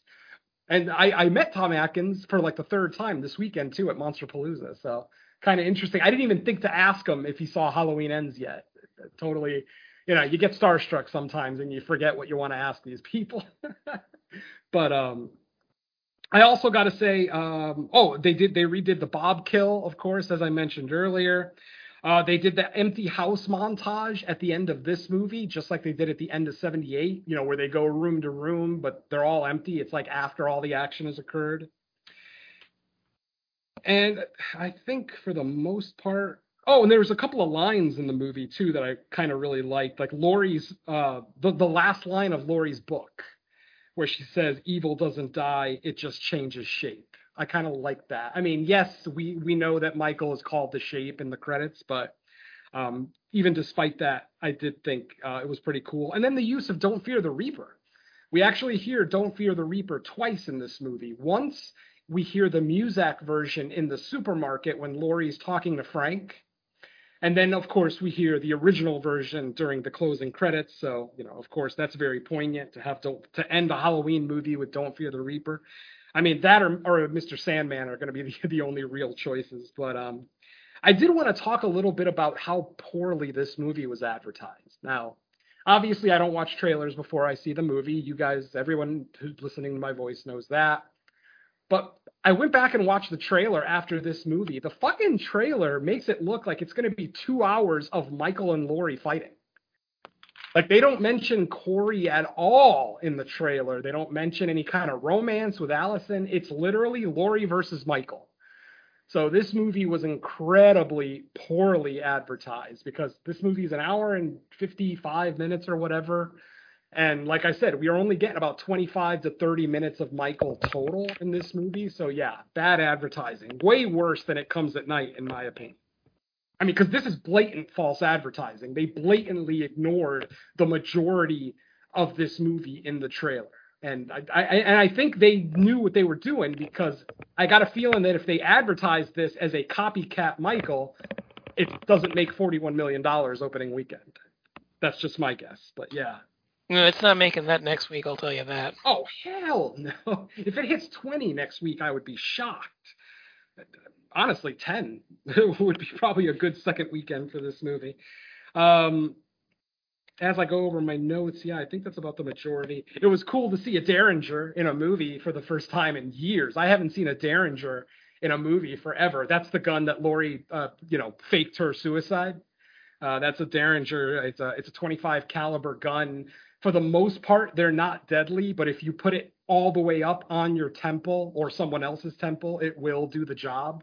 But if you shoot someone from distance with a Derringer, they'll barely feel it. I think The Simpsons had a funny joke about Derringers not being very powerful. I forget what episode that was, but yeah. What the fuck took the cops so long to get to Laurie's house after the suicide call? This is Haddonfield fucking yeah. Illinois on Halloween fucking night. And it took the cops 13 minutes to get to Laurie's house after she called in the fake suicide. What? Are you kidding me? Michael can walk across town quicker than the cops can drive. Yes, exactly. I mean, like I said, this doesn't make any sense. Even if Michael is long dead and buried, this is still Haddonfield. You still got to worry about copycats. You got to worry about people, making a Michael Myers mask and trying to scare people, blah, blah, blah. It's like you would think in of all places, Haddonfield, Illinois, every cop would be on duty Halloween night. Even if it's 50 fucking years after the last sighting of Michael, that town is still going to have that stigma. So, and the fact that it took not just the cops, but it took Frank 13 minutes to get to Laurie's house. This is a guy who supposedly cares about Laurie. How big is this town? Like, I've seen maps of Haddonfield, the fake maps of Haddonfield. It doesn't look, it looks like you could go from one end of the town to the other in like 15 minutes. So Laurie's vigilante property was bigger than all of Haddonfield. Thank you. Yes, that thing was huge. Oh my God. I will say the DJ kill was fucking awesome. I don't like the fact that it's Corey. It makes sense because the DJ was one of the people bullying Corey, so it makes sense that he kills the DJ. I just don't think a human could do that kind of damage to another human on their face. Like, Michael Myers doing that would make sense. Again, freakish strength. But Corey hit this DJ's head up against his EQ, his board, like 4 or 5 times, and his fucking jaw is hanging off his head. I don't know. I'm going to call it. It's kind of the same BS that I call on Dewey's death in Scream 2022. The fact that you're going to try to convince me that a 19-year-old girl was able to not only kill Dewey, but lift him off the fucking ground with a knife. This is the kind of suspension of disbelief that always irks me, So, as cool as the DJ kill was, obviously, especially it's more egregious in Scream because that's supposed to be grounded in reality with no supernatural aspects, right? Yes. Michael Myers, they've always walked the fine line. He's not like a Freddy or a Jason necessarily, but it always seems like there's a little something more to him than just a serial killer. Mm-hmm.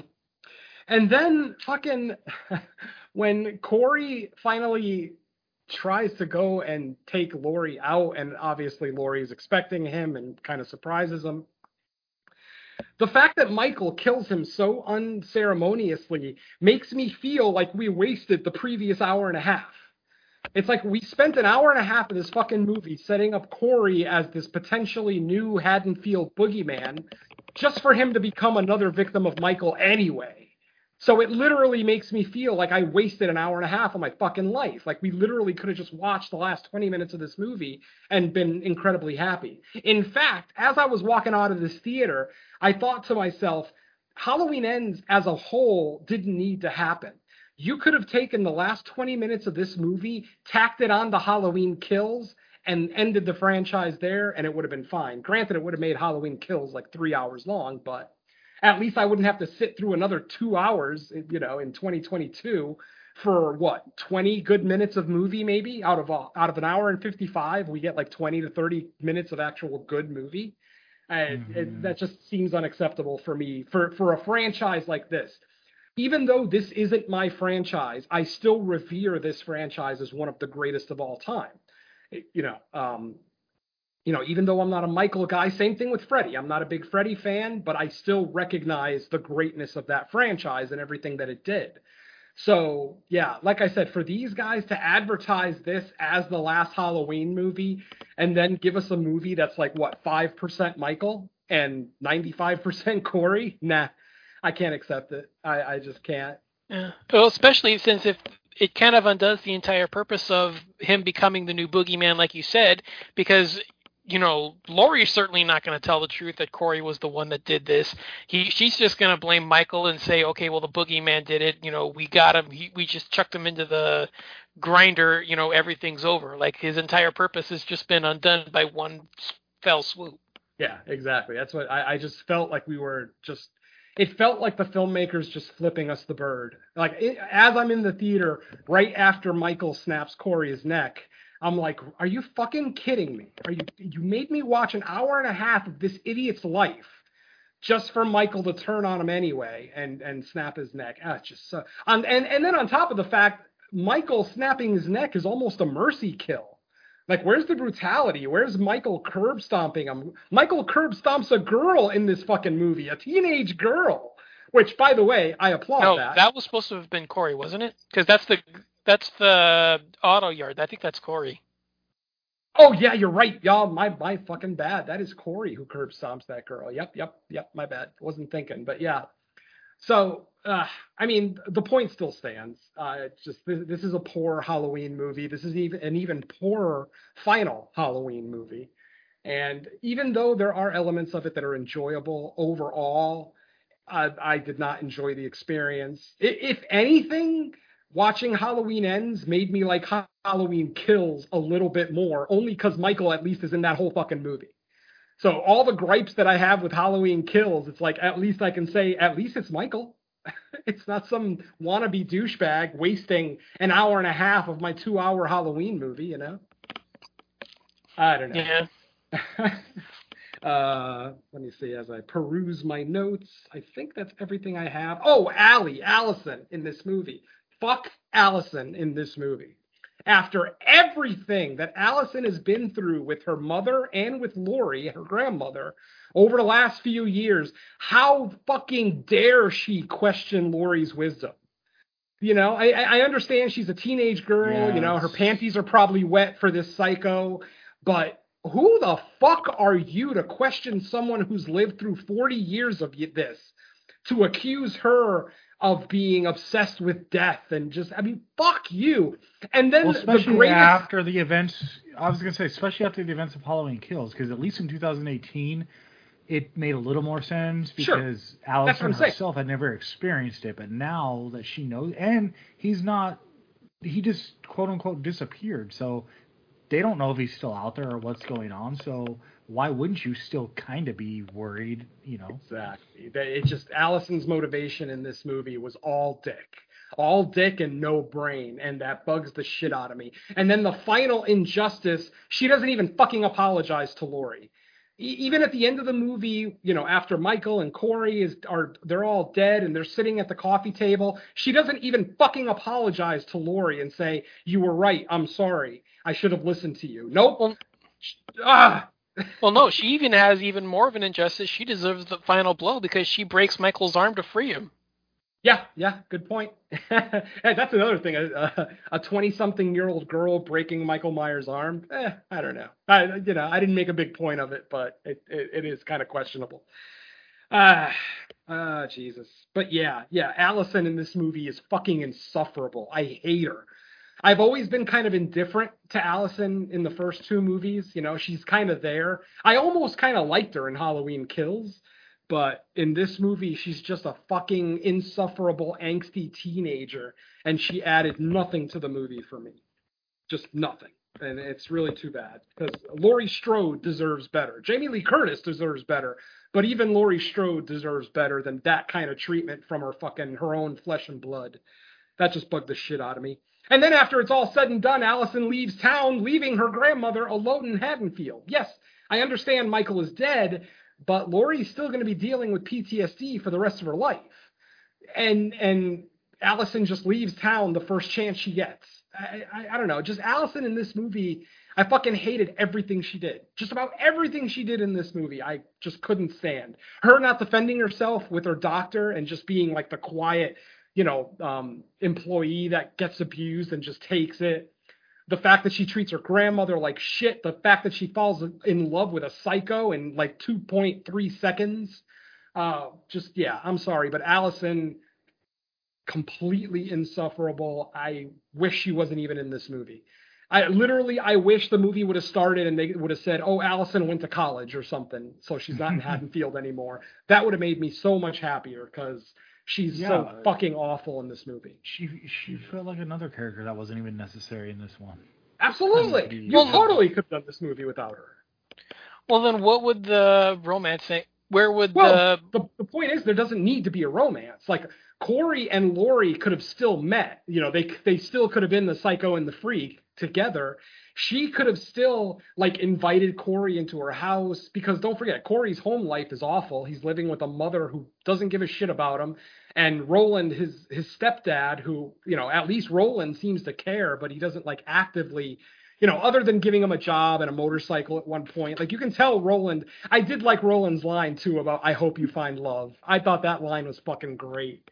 After basically, there's this. At this point, I'm sure everybody's seen the fucking movie, but yeah, there's a scene where the mom yells at. That was so cheesy. Yeah, it really was fucking awful. By the way, parents kissing siblings on the lips, that kind of creeps me the fuck out. I don't know if that's. I never understood it.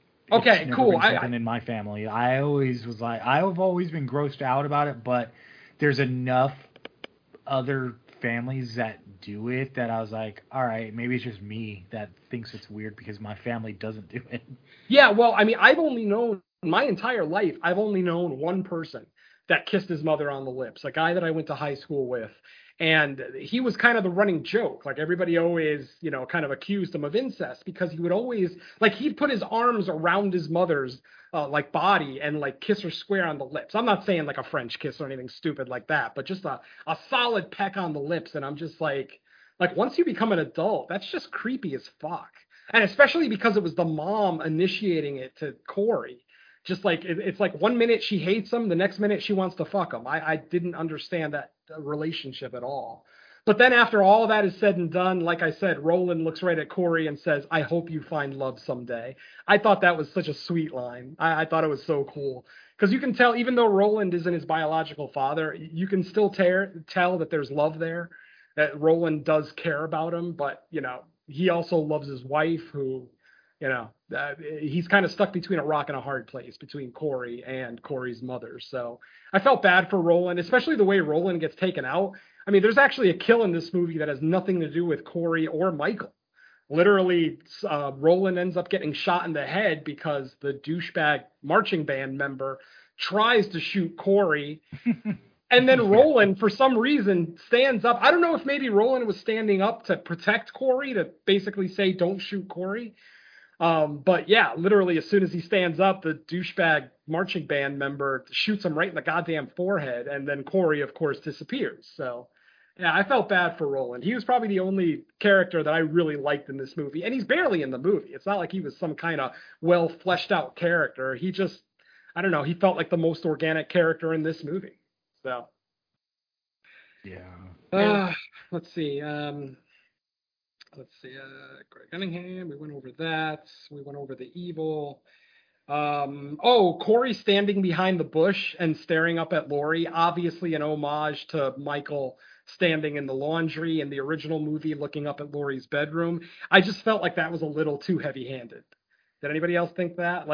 It was way too much, I thought. There's I don't remember that. I remember it now. I didn't even think of it as a homage at the time, but now that you're saying it, I can picture it in my head. Yeah, it definitely was. Yeah. I mean, it's almost like I said. The only difference is Michael was hiding in laundry, and I'm not talking about the famous scene where Michael looks at Laurie and Annie walking down the street and he hides behind the bush. I'm talking about when Michael is kind of hiding in the linen that's hanging outside. Yeah, the hanging linen. Yep. Yeah, exactly. And then he looks up at Laurie. They redid that scene in this movie with Corey standing behind a bush, and I just thought it was way too heavy-handed. Like, at this point of the movie, we know what Corey's path is going to lead him to. You didn't need to have that shot in there. It just seems so silly.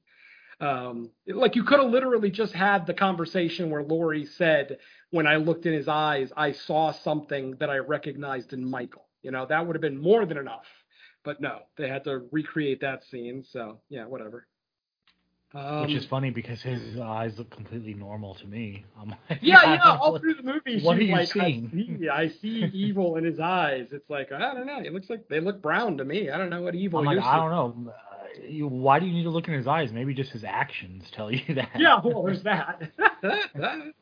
Michael's shudder was kind of weird. What did you guys think of that? When Michael first stabs the cop, basically his first stab in 4 years, do you notice how Michael takes a step back and does like a shudder? And then it almost seems like he's back to full health, and then he just starts stabbing the cop over and over again. That was weird. Like, are they implying that Michael is fueled by murder? Like, what the fuck were they implying with that? I mean, at the end of Halloween Kills, they kind of... You remember when she had that monologue at the end of Halloween Kills? Yeah, the evil monologue. Yeah. Mm-hmm. He gets stronger with every... But I think... I'm not sure if she was... Since it's been a while since I've seen Kills, I'm not sure if she meant literally or just figuratively. That's what I thought. Legend of Michael Myers. Yeah, I thought she was being metaphorical, but... You know, it could have been. It's just been so... long. But the little shudder is what I'm saying. Like, the little shudder looked weird. Like, he literally did a little shimmy. It's so weird. Okay. I did like how Corey at one point Corey sat up the way Michael does. You know, Michael's classic stand up when he's flat on his back. Corey does that at the radio station, which I thought was kind of cool. Oh, when he falls off, when he pretends to kill himself, when he's with when he's with Allison. If you notice, he's flat on his back, and then he does the horizontal sit-up that, you know, Michael is famous for. So that was kind of interesting. And then Michael does do it later in the movie in the sewer after Corey steals his mask. How big of a drop do you estimate he took off the bridge when the band leader? Because I don't know. When he tossed him over the bridge, I was like, is he dead?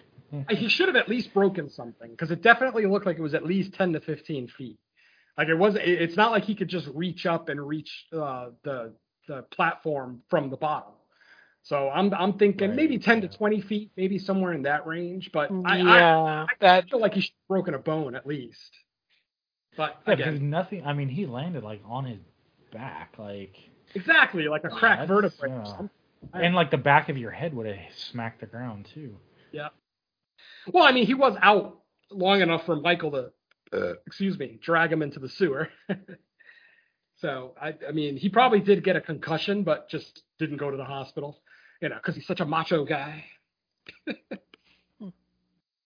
I did like the scene with Laurie and Corey. I hate saying that because their names rhyme, but I have to. The scene with Laurie and Corey just having that conversation in the house.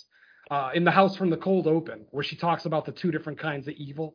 I actually did like that scene, and I loved how it ended, how Laurie basically pulled a Michael and disappeared on him as he's like mid-sentence. I thought that was pretty cool.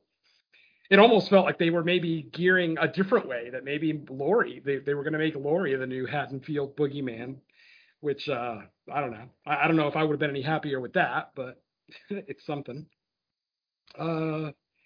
Let's see. Oh, God, the welding kill. I did like... You can tell that Corey had a personal issue with certain people because he got way more brutal.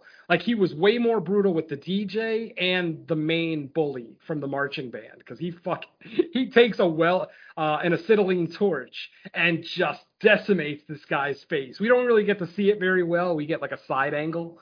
But, you know, it's still, I thought it was pretty cool. Not a very Michael-like kill. It's not like Michael to use, you know, industrial tools, but I still enjoyed it. Yeah, it added to the scene, I thought. Exactly. I was disappointed that we didn't get to see. There were a lot of off-screen kills in this movie too. Like I felt like for the final Halloween movie, there should have been a minimum of off-screen kills, but we still like almost half the people that die in this movie are off-screen, and that kind of irks me. You know, whether it's Michael or Corey killing him, it's like, well, how? It's 2022. We really got to do off-screen kills still? Like, what the fuck?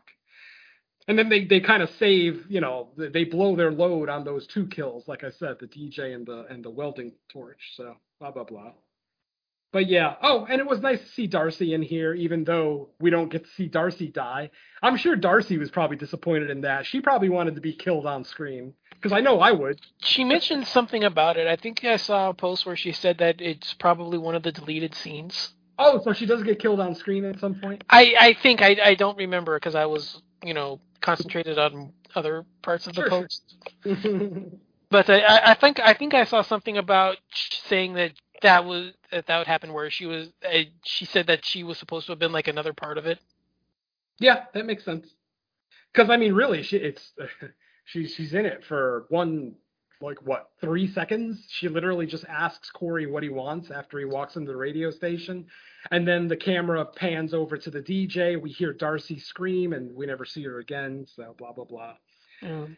I'm sure it's still cool for her to be able to say she's in the last Halloween movie, because I'm sure she's a fan. And that's about all I have in my notes. Yeah, I actually did write a lot of notes for this, and we actually did go over almost all of them. I've got in all capital letters here, Michael doesn't need a fucking partner. Oh my God. Yeah. But yeah, I mean, that's about all I got on this movie. It's a flawed final chapter of this franchise. Obviously, some people love it. One podcaster in particular that I know has it as his number one movie of the year. I'm not going to say anything personal about that. I obviously don't agree with that statement, but that's a tough one. But it does seem to be incredibly divisive. Like it doesn't seem like there's many people that are middle of the road on this movie. Everybody either seems to really like it or really hate it. And I mean, that's usually a good thing for movies because it's going to keep the conversation going. You know, if it was a middle of the road movie, kind of like Smile, nobody's going to be talking about it a week later. And here we are, and no one's talking about Smile. So, I don't know. It's a forgettable final chapter of the franchise. Unless we're talking, like I said, about the last 15 minutes of the movie, which I thoroughly enjoyed and thought was very deserved from the town of Haddonfield. But otherwise, yeah, that's about as positive as I can say about this film. I mean, if I had to give it a rating, it would be pretty low, sadly. But, you know, it's still, like I said, it's still well made, not counting the writing. The writing, obviously, we all have issues with, but aside from the writing, the filmmaking is fine. There's nothing wrong with it. Did you say a horror podcaster has this as his number one movie? Number one movie of 2022. Yes, sir. And it's someone that's watched a ton of horror movies this year? It's a person who watches more horror movies than anyone I know. Oh. Yeah, that's I'm completely flabbergasted. If it's who I think it is, I'll ask you at the end of, afterwards. Oh yeah, I'll tell you. Recording, but I don't want to say it here because I don't want anybody to think I'm being negative. I love the guy, the person that we're talking about. I love him. I have worked with him in the past, but when I saw his updated top 10 list for 2022 and saw Halloween Ends at number 1, my heart sank a little bit. I'm like, what the hell? But hey, what was his number 2? It was also just as ridiculous, but I can't remember what it was. Like most of his list, Halloween Ends deleted scenes.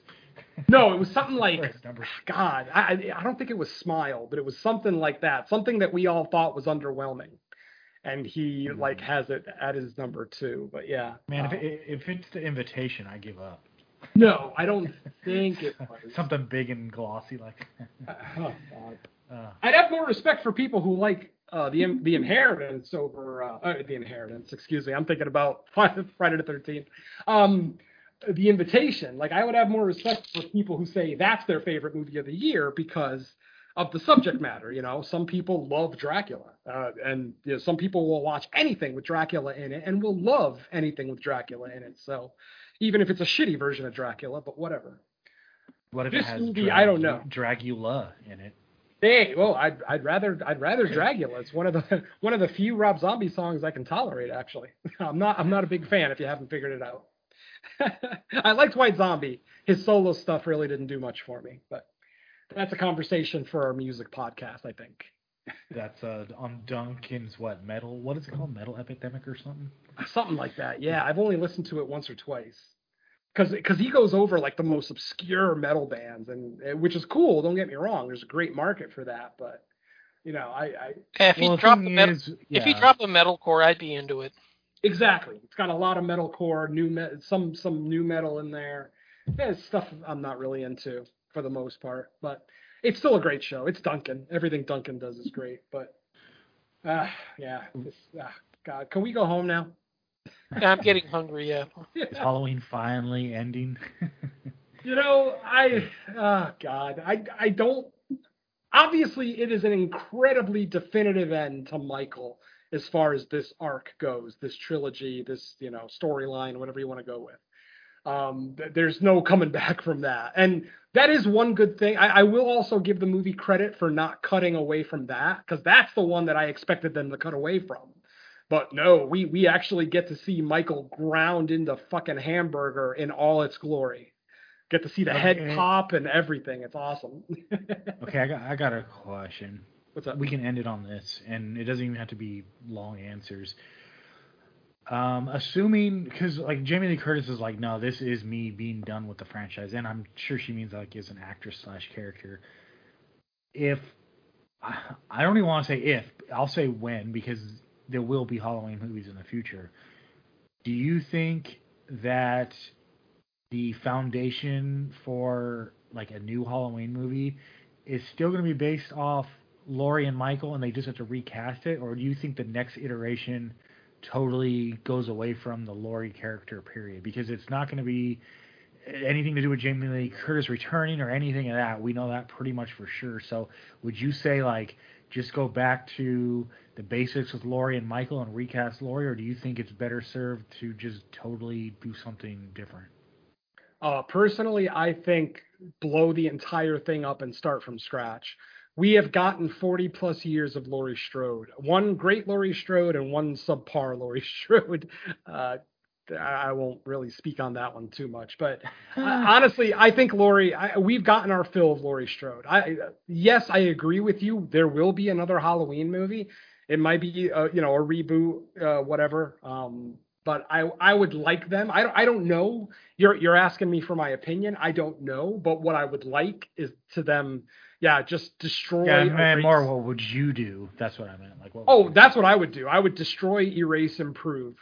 Just level the entire. Hell, it doesn't even have to be Haddonfield. Fuck it. Put it in a different city for all I care.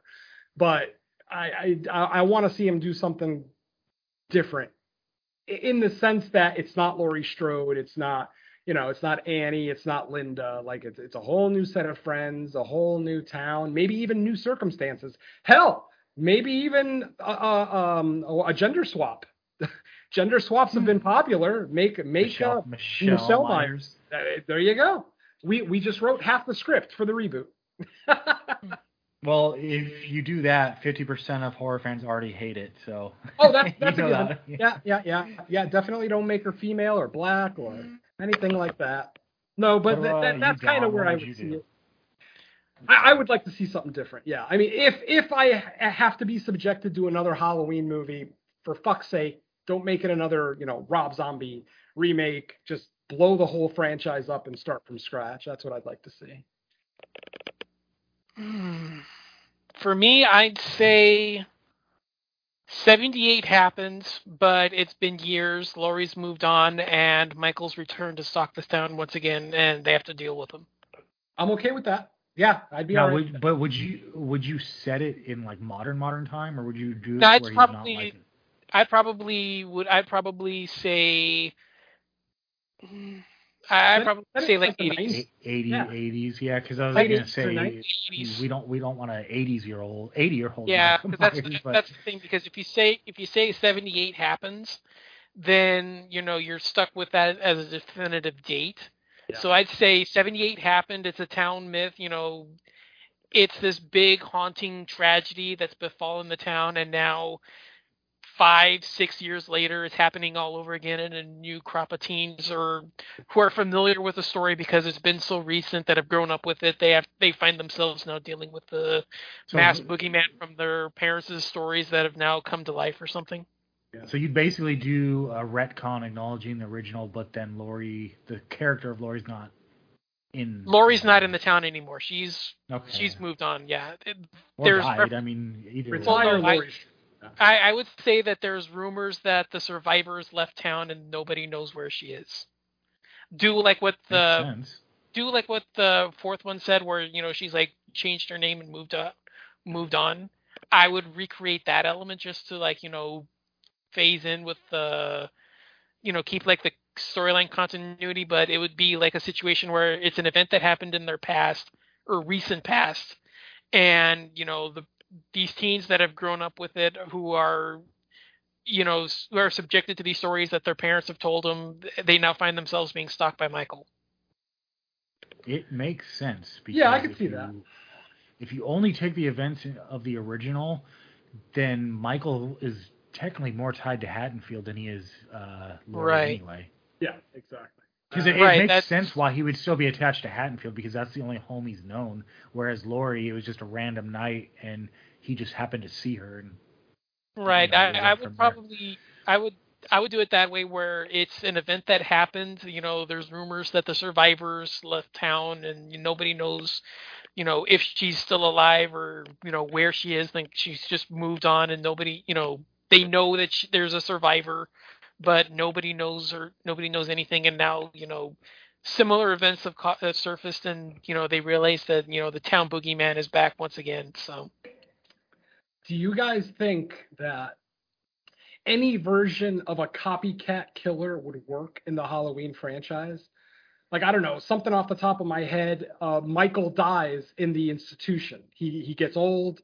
He dies in the mental hospital, but then another inmate finds his mask, escapes, and goes on his own rampage. Like, do you think there's any version of a copycat Michael that works? I would buy that only if that's the ending twist. Ooh, that would be cool. So we think it's Michael the whole time, but I would buy that as an ending twist where they pull the mask up and reveal, wait, who? No, that's not Michael. They run some DNA tests, and we get like a psycho scene at the end where we ran the fingerprints. This is some other guy. Yeah. No. I don't think the movie would be great, but I would probably buy that. I would buy that a little bit more than it being known from the very beginning. The characters aren't aware of it, but we, the audience, would be that it's not Michael. I would buy, it being an ending twist that it's, some copycat more than anything.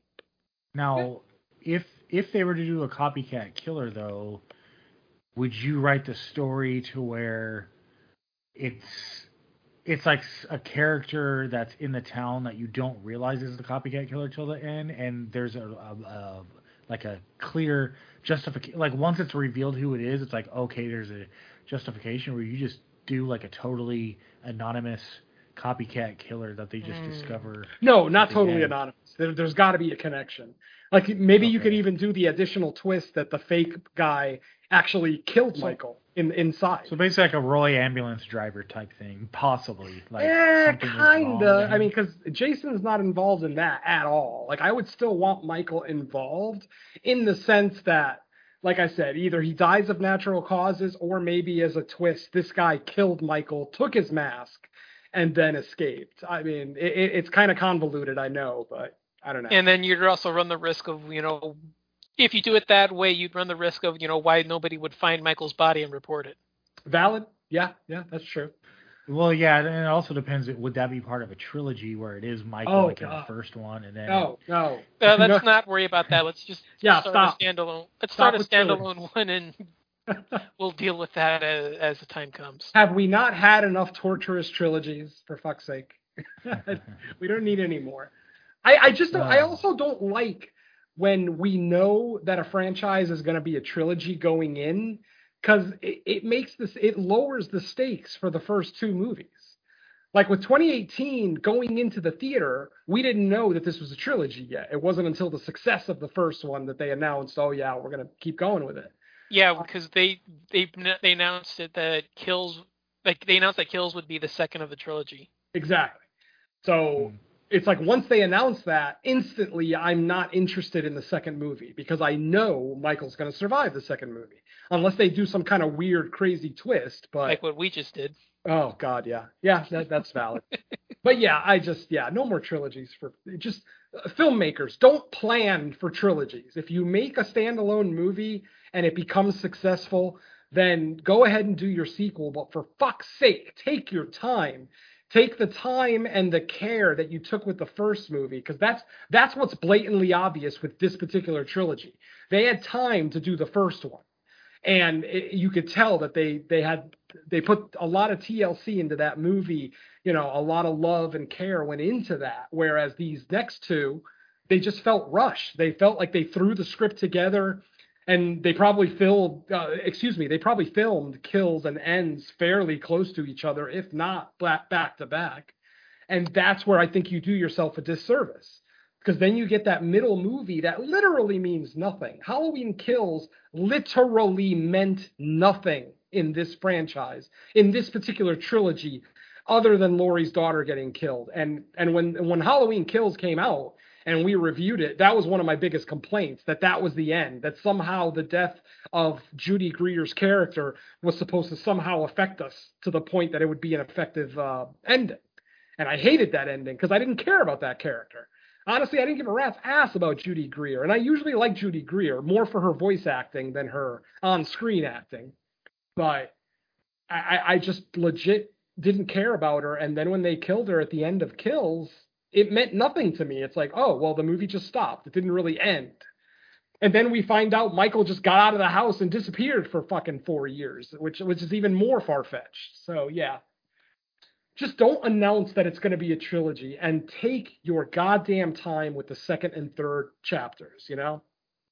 We saw diminishing returns with the Matrix trilogy. We saw diminishing returns with, I don't know, most other horror franchises, be it The Purge or, you know, Puppet Master or whatever you want to go with. You know, it's almost always diminishing returns. And it's because they rush these fucking sequels out. They think that they need to rush it out to, you know, kind of piggyback on the success of the first one. And it's like, what's the difference? Like, if Halloween Kills would have came out this year, do the filmmakers think it would have made less money than if it came out last year? Like, sometimes I feel like that's what they're thinking, that we got to get this movie out as quick as possible and, you know, strike the iron while it's hot. You know what I mean? And it's like, no, you should be doing the opposite. We're dumb and loyal. We'll stay with you. Yes, exactly. Just for fuck's sake, if you love a franchise, take your time making the goddamn films, because it's just going to be incredibly obvious when you rush through it just to get the cash grab out there. And that's unfortunate, you know? If they would have taken another year with this movie, maybe, you know, they would have realized that the Corey storyline was stale, and maybe they would have rewritten parts of it, make it a little bit better. I don't know. Well, it could have been worse too. I mean, there's also that possibility as well, that it could have just been worse. But I don't know. I just, and I understand that that's not always possible. You know, sometimes studios, they need these movies made as quickly as possible, get them out, blah, blah, blah. But it's just, it seems like art has died in the movie industry. And honestly, I've been saying that for like 30 years now, even though great movies still come out every single year. It just feels like originality just dies a little bit more every day, especially in our genre. So that's about all I got to say. All right. Well, let's not let our other shows and projects die. So Venom, tell us where else we can hear you and if there's anything new currently. Creature Comforts episode 12 was recorded last week. I'm in the process of editing that. We took a look at 2006's Cemetery Gates, a very interesting creature feature. I'll leave it at that until you hear the episode. That should be out this Friday, actually. So a couple of days after you are listening to this episode, that should be out. That's episode 2 with our guest host, Lacey Liu. Lacey joined Mike and myself as we looked at episode 2. Creature Comforts. I'm mixing up my podcast. I'm sorry. Creature Comforts, episode 12. Crystal Lake Gift Shop, episode 2. It will also be out later this week. That's the episode that has Lacey Liu as our guest. I'm sorry. My head is all fucked up because we've been talking about this terrible movie for the last 2 hours, and I'm starting to feel it. So yeah, Crystal Lake Gift Shop, episode 2, guest host Lacey Liu. We look at episode 2 of Friday the 13th, the series called The Poison Pen. Definitely another fun episode. Our main show, unfortunately, our commentary that was scheduled for this weekend was postponed due to an emergency in the family. Hopefully we'll get that out at least before Halloween, since it is our traditional Halloween commentary. And then episode 49 of the main show is in the planning stages right now. It'll be Derek's picks for that one. So hopefully we'll have that out sooner than later. Don't hold your breath, though, but, we're trying. And that's about it for me. I still got a guest spot coming up on Cut to the Chase. I have no idea when it's going to happen. I think Lacey Liu is actually maybe scared to hit me up because I told her how much I hate Adam Sandler, and I was assigned an Adam Sandler movie. I hope that's not the case because, trust me, I don't need an excuse to rip on Adam Sandler for an hour and a half. So, Lacey, let's do this episode. I'm not looking forward to watching the movie. It's that Hubie Halloween from last year. I've never seen it. I know some people said it was pretty good. Some people said it was awful. I personally can't stand Adam Sandler. We kind of went over that during Crystal Lake Gift Shop. So hopefully I didn't scare off Lacey to my guest spot. But yeah, that'll be happening hopefully sooner than later, before Halloween, I would imagine, as it is a Thrills and Chills episode. And that's pretty much it for me, folks. All right. I'll throw it over to John. What do you got? Not much else. Creature Comforts is recorded, should be out soon. I'm also in the process of waiting for Thrills and Chills. Although Venom does have a leg up on me in that he knows what movie he's covering, I don't, because Lacey hasn't contacted me with what my film is. So not only do I not have a recording date, I don't have a target. So you can have Hubie Halloween. I'll do that because you're a friend. Aw, don't I feel special? Other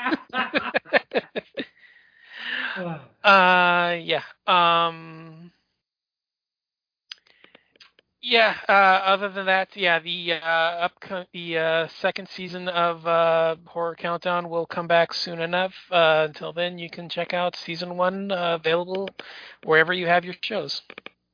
But that's all for me. All right, cool.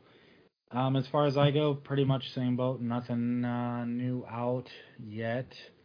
But I also have a guest spot on Cut to the Chase, Thrills and Chills. My assigned movie is Idle Hands, and that would have been better. I think we're supposed to be scheduling our recording sometime this week or weekend. So hopefully, because where we're sitting at in October, once we get past this weekend, it's basically that final home stretch of October.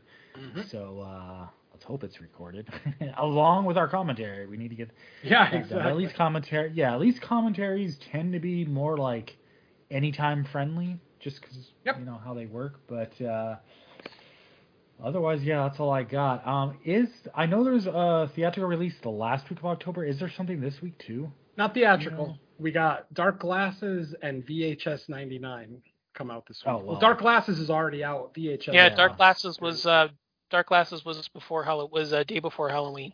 Mm-hmm. The day before Halloween ends. I'm sorry. Yeah. And we're still waiting for VHS. I think VHS 99 is later this week. Yeah. So we've got options. I figure we'll do one, and then we'll probably do the other one the following week. What's the theatrical movie at the end of October? I forgot. Isn't it that whatever that nun exorcist? Oh, the Exorcism movie. Yeah. I forgot I forgot the name of it, but I've seen ads for it like every movie I've seen the past 2 months. Yeah. I usually get a trailer for it. I heard the trailer because when I go to the theater, I tend to look down at the floor while the trailers are playing. I'm such a dumbass. I don't like watching trailers. Usually I'll bring my Apple AirPods with me and so that I don't hear it either. But when I went to see Halloween, I actually forgot my AirPods. So I had to basically just look down at the ground while the trailers were playing. Oh, okay. Yeah. I pulled a JP. I think Piggy just released too. Yes, and I heard that was halfway decent. So I don't know. We got options. Yeah, I mean that's a good thing about this time of year is there's going to be so much new stuff that we don't even cover on the show. I mean, you know, Don had a point with Dark Glasses. I mean, it's you know, Argento's, you know, first genre movie in a bit. It seems to be getting some pretty decent buzz, so it seems to be the obvious choice. Obviously, for me, VHS 99 is my most anticipated movie of the month, as 94 was in my top 10 last year. Absolutely loved it. And I actually just finished rewatching all 4 of them. My rating on VHS Viral actually went up a little bit on this watch. I actually enjoyed it a little bit more. The wraparound is still garbage, but the segments weren't too bad. And then VHS 95, ear to ear grin the whole fucking movie. I just love that goddamn movie. So, you know, fingers crossed that 99 kind of keeps that trend going. Wait, is it 95 we're or looking 94? forward. What's that? No, yeah. No, 99 is the new one. No, I was going to say that you got the years mixed up. 94 is the one from last year. Right. 99 is the one this year. And then 85 is the one from next year. Yeah. I'm not even worried about next year. That's a whole other animal. But yeah, 94 and 99. I'm just saying, I was just saying that, yeah, you got the years mixed up. But, yeah, no worries. Okay. Yeah, because you said 95. I thought you said 95, but I was like, wait a minute. When 95, yeah. 95, 94. It's one of those. Yeah, I mean, I knew what you were talking about. Yeah. Yeah. Okay. Well, folks, I don't know about you. Halloween has ended for us. Not Halloween itself, but the ends. So if you're in our boat, hopefully it's ended for you as well. But if not, then you're like, no, it's just begun, and I will be watching it again. Oh, yeah. Good for you if you liked it. Yeah. But, I mean, for me, Halloween has definitely ended to the point where I'm not even going to watch another Halloween movie this month. I literally have had my fill over the last couple of years. So this is going to be the first Halloween in a couple of decades that I don't watch Halloween 78. I just have no interest in looking at Michael Myers this month. I'm just kind of done. So, yeah, that kind of tells you where Halloween ends left me as I'm walking out of the theater. I don't even want to watch 78 right now. God damn it. Yeah, I'm just going to watch Trick or Treat. Saving the first 3 for next week, the 4Ks. I may watch Season of the Witch because I did get that 4K as well, but I'm not. I don't want to look at Michael Myers' face the rest of this year. I'm just done. Well, maybe next year I'll revisit the trilogy, but yeah, I'm done for now. All right. As is this episode. So thank you, everybody, for listening. We'll be back next week with another episode. And I guess it's time to say bye, listeners. So let's say bye. Later. Evil gets fucked up tonight. Peace.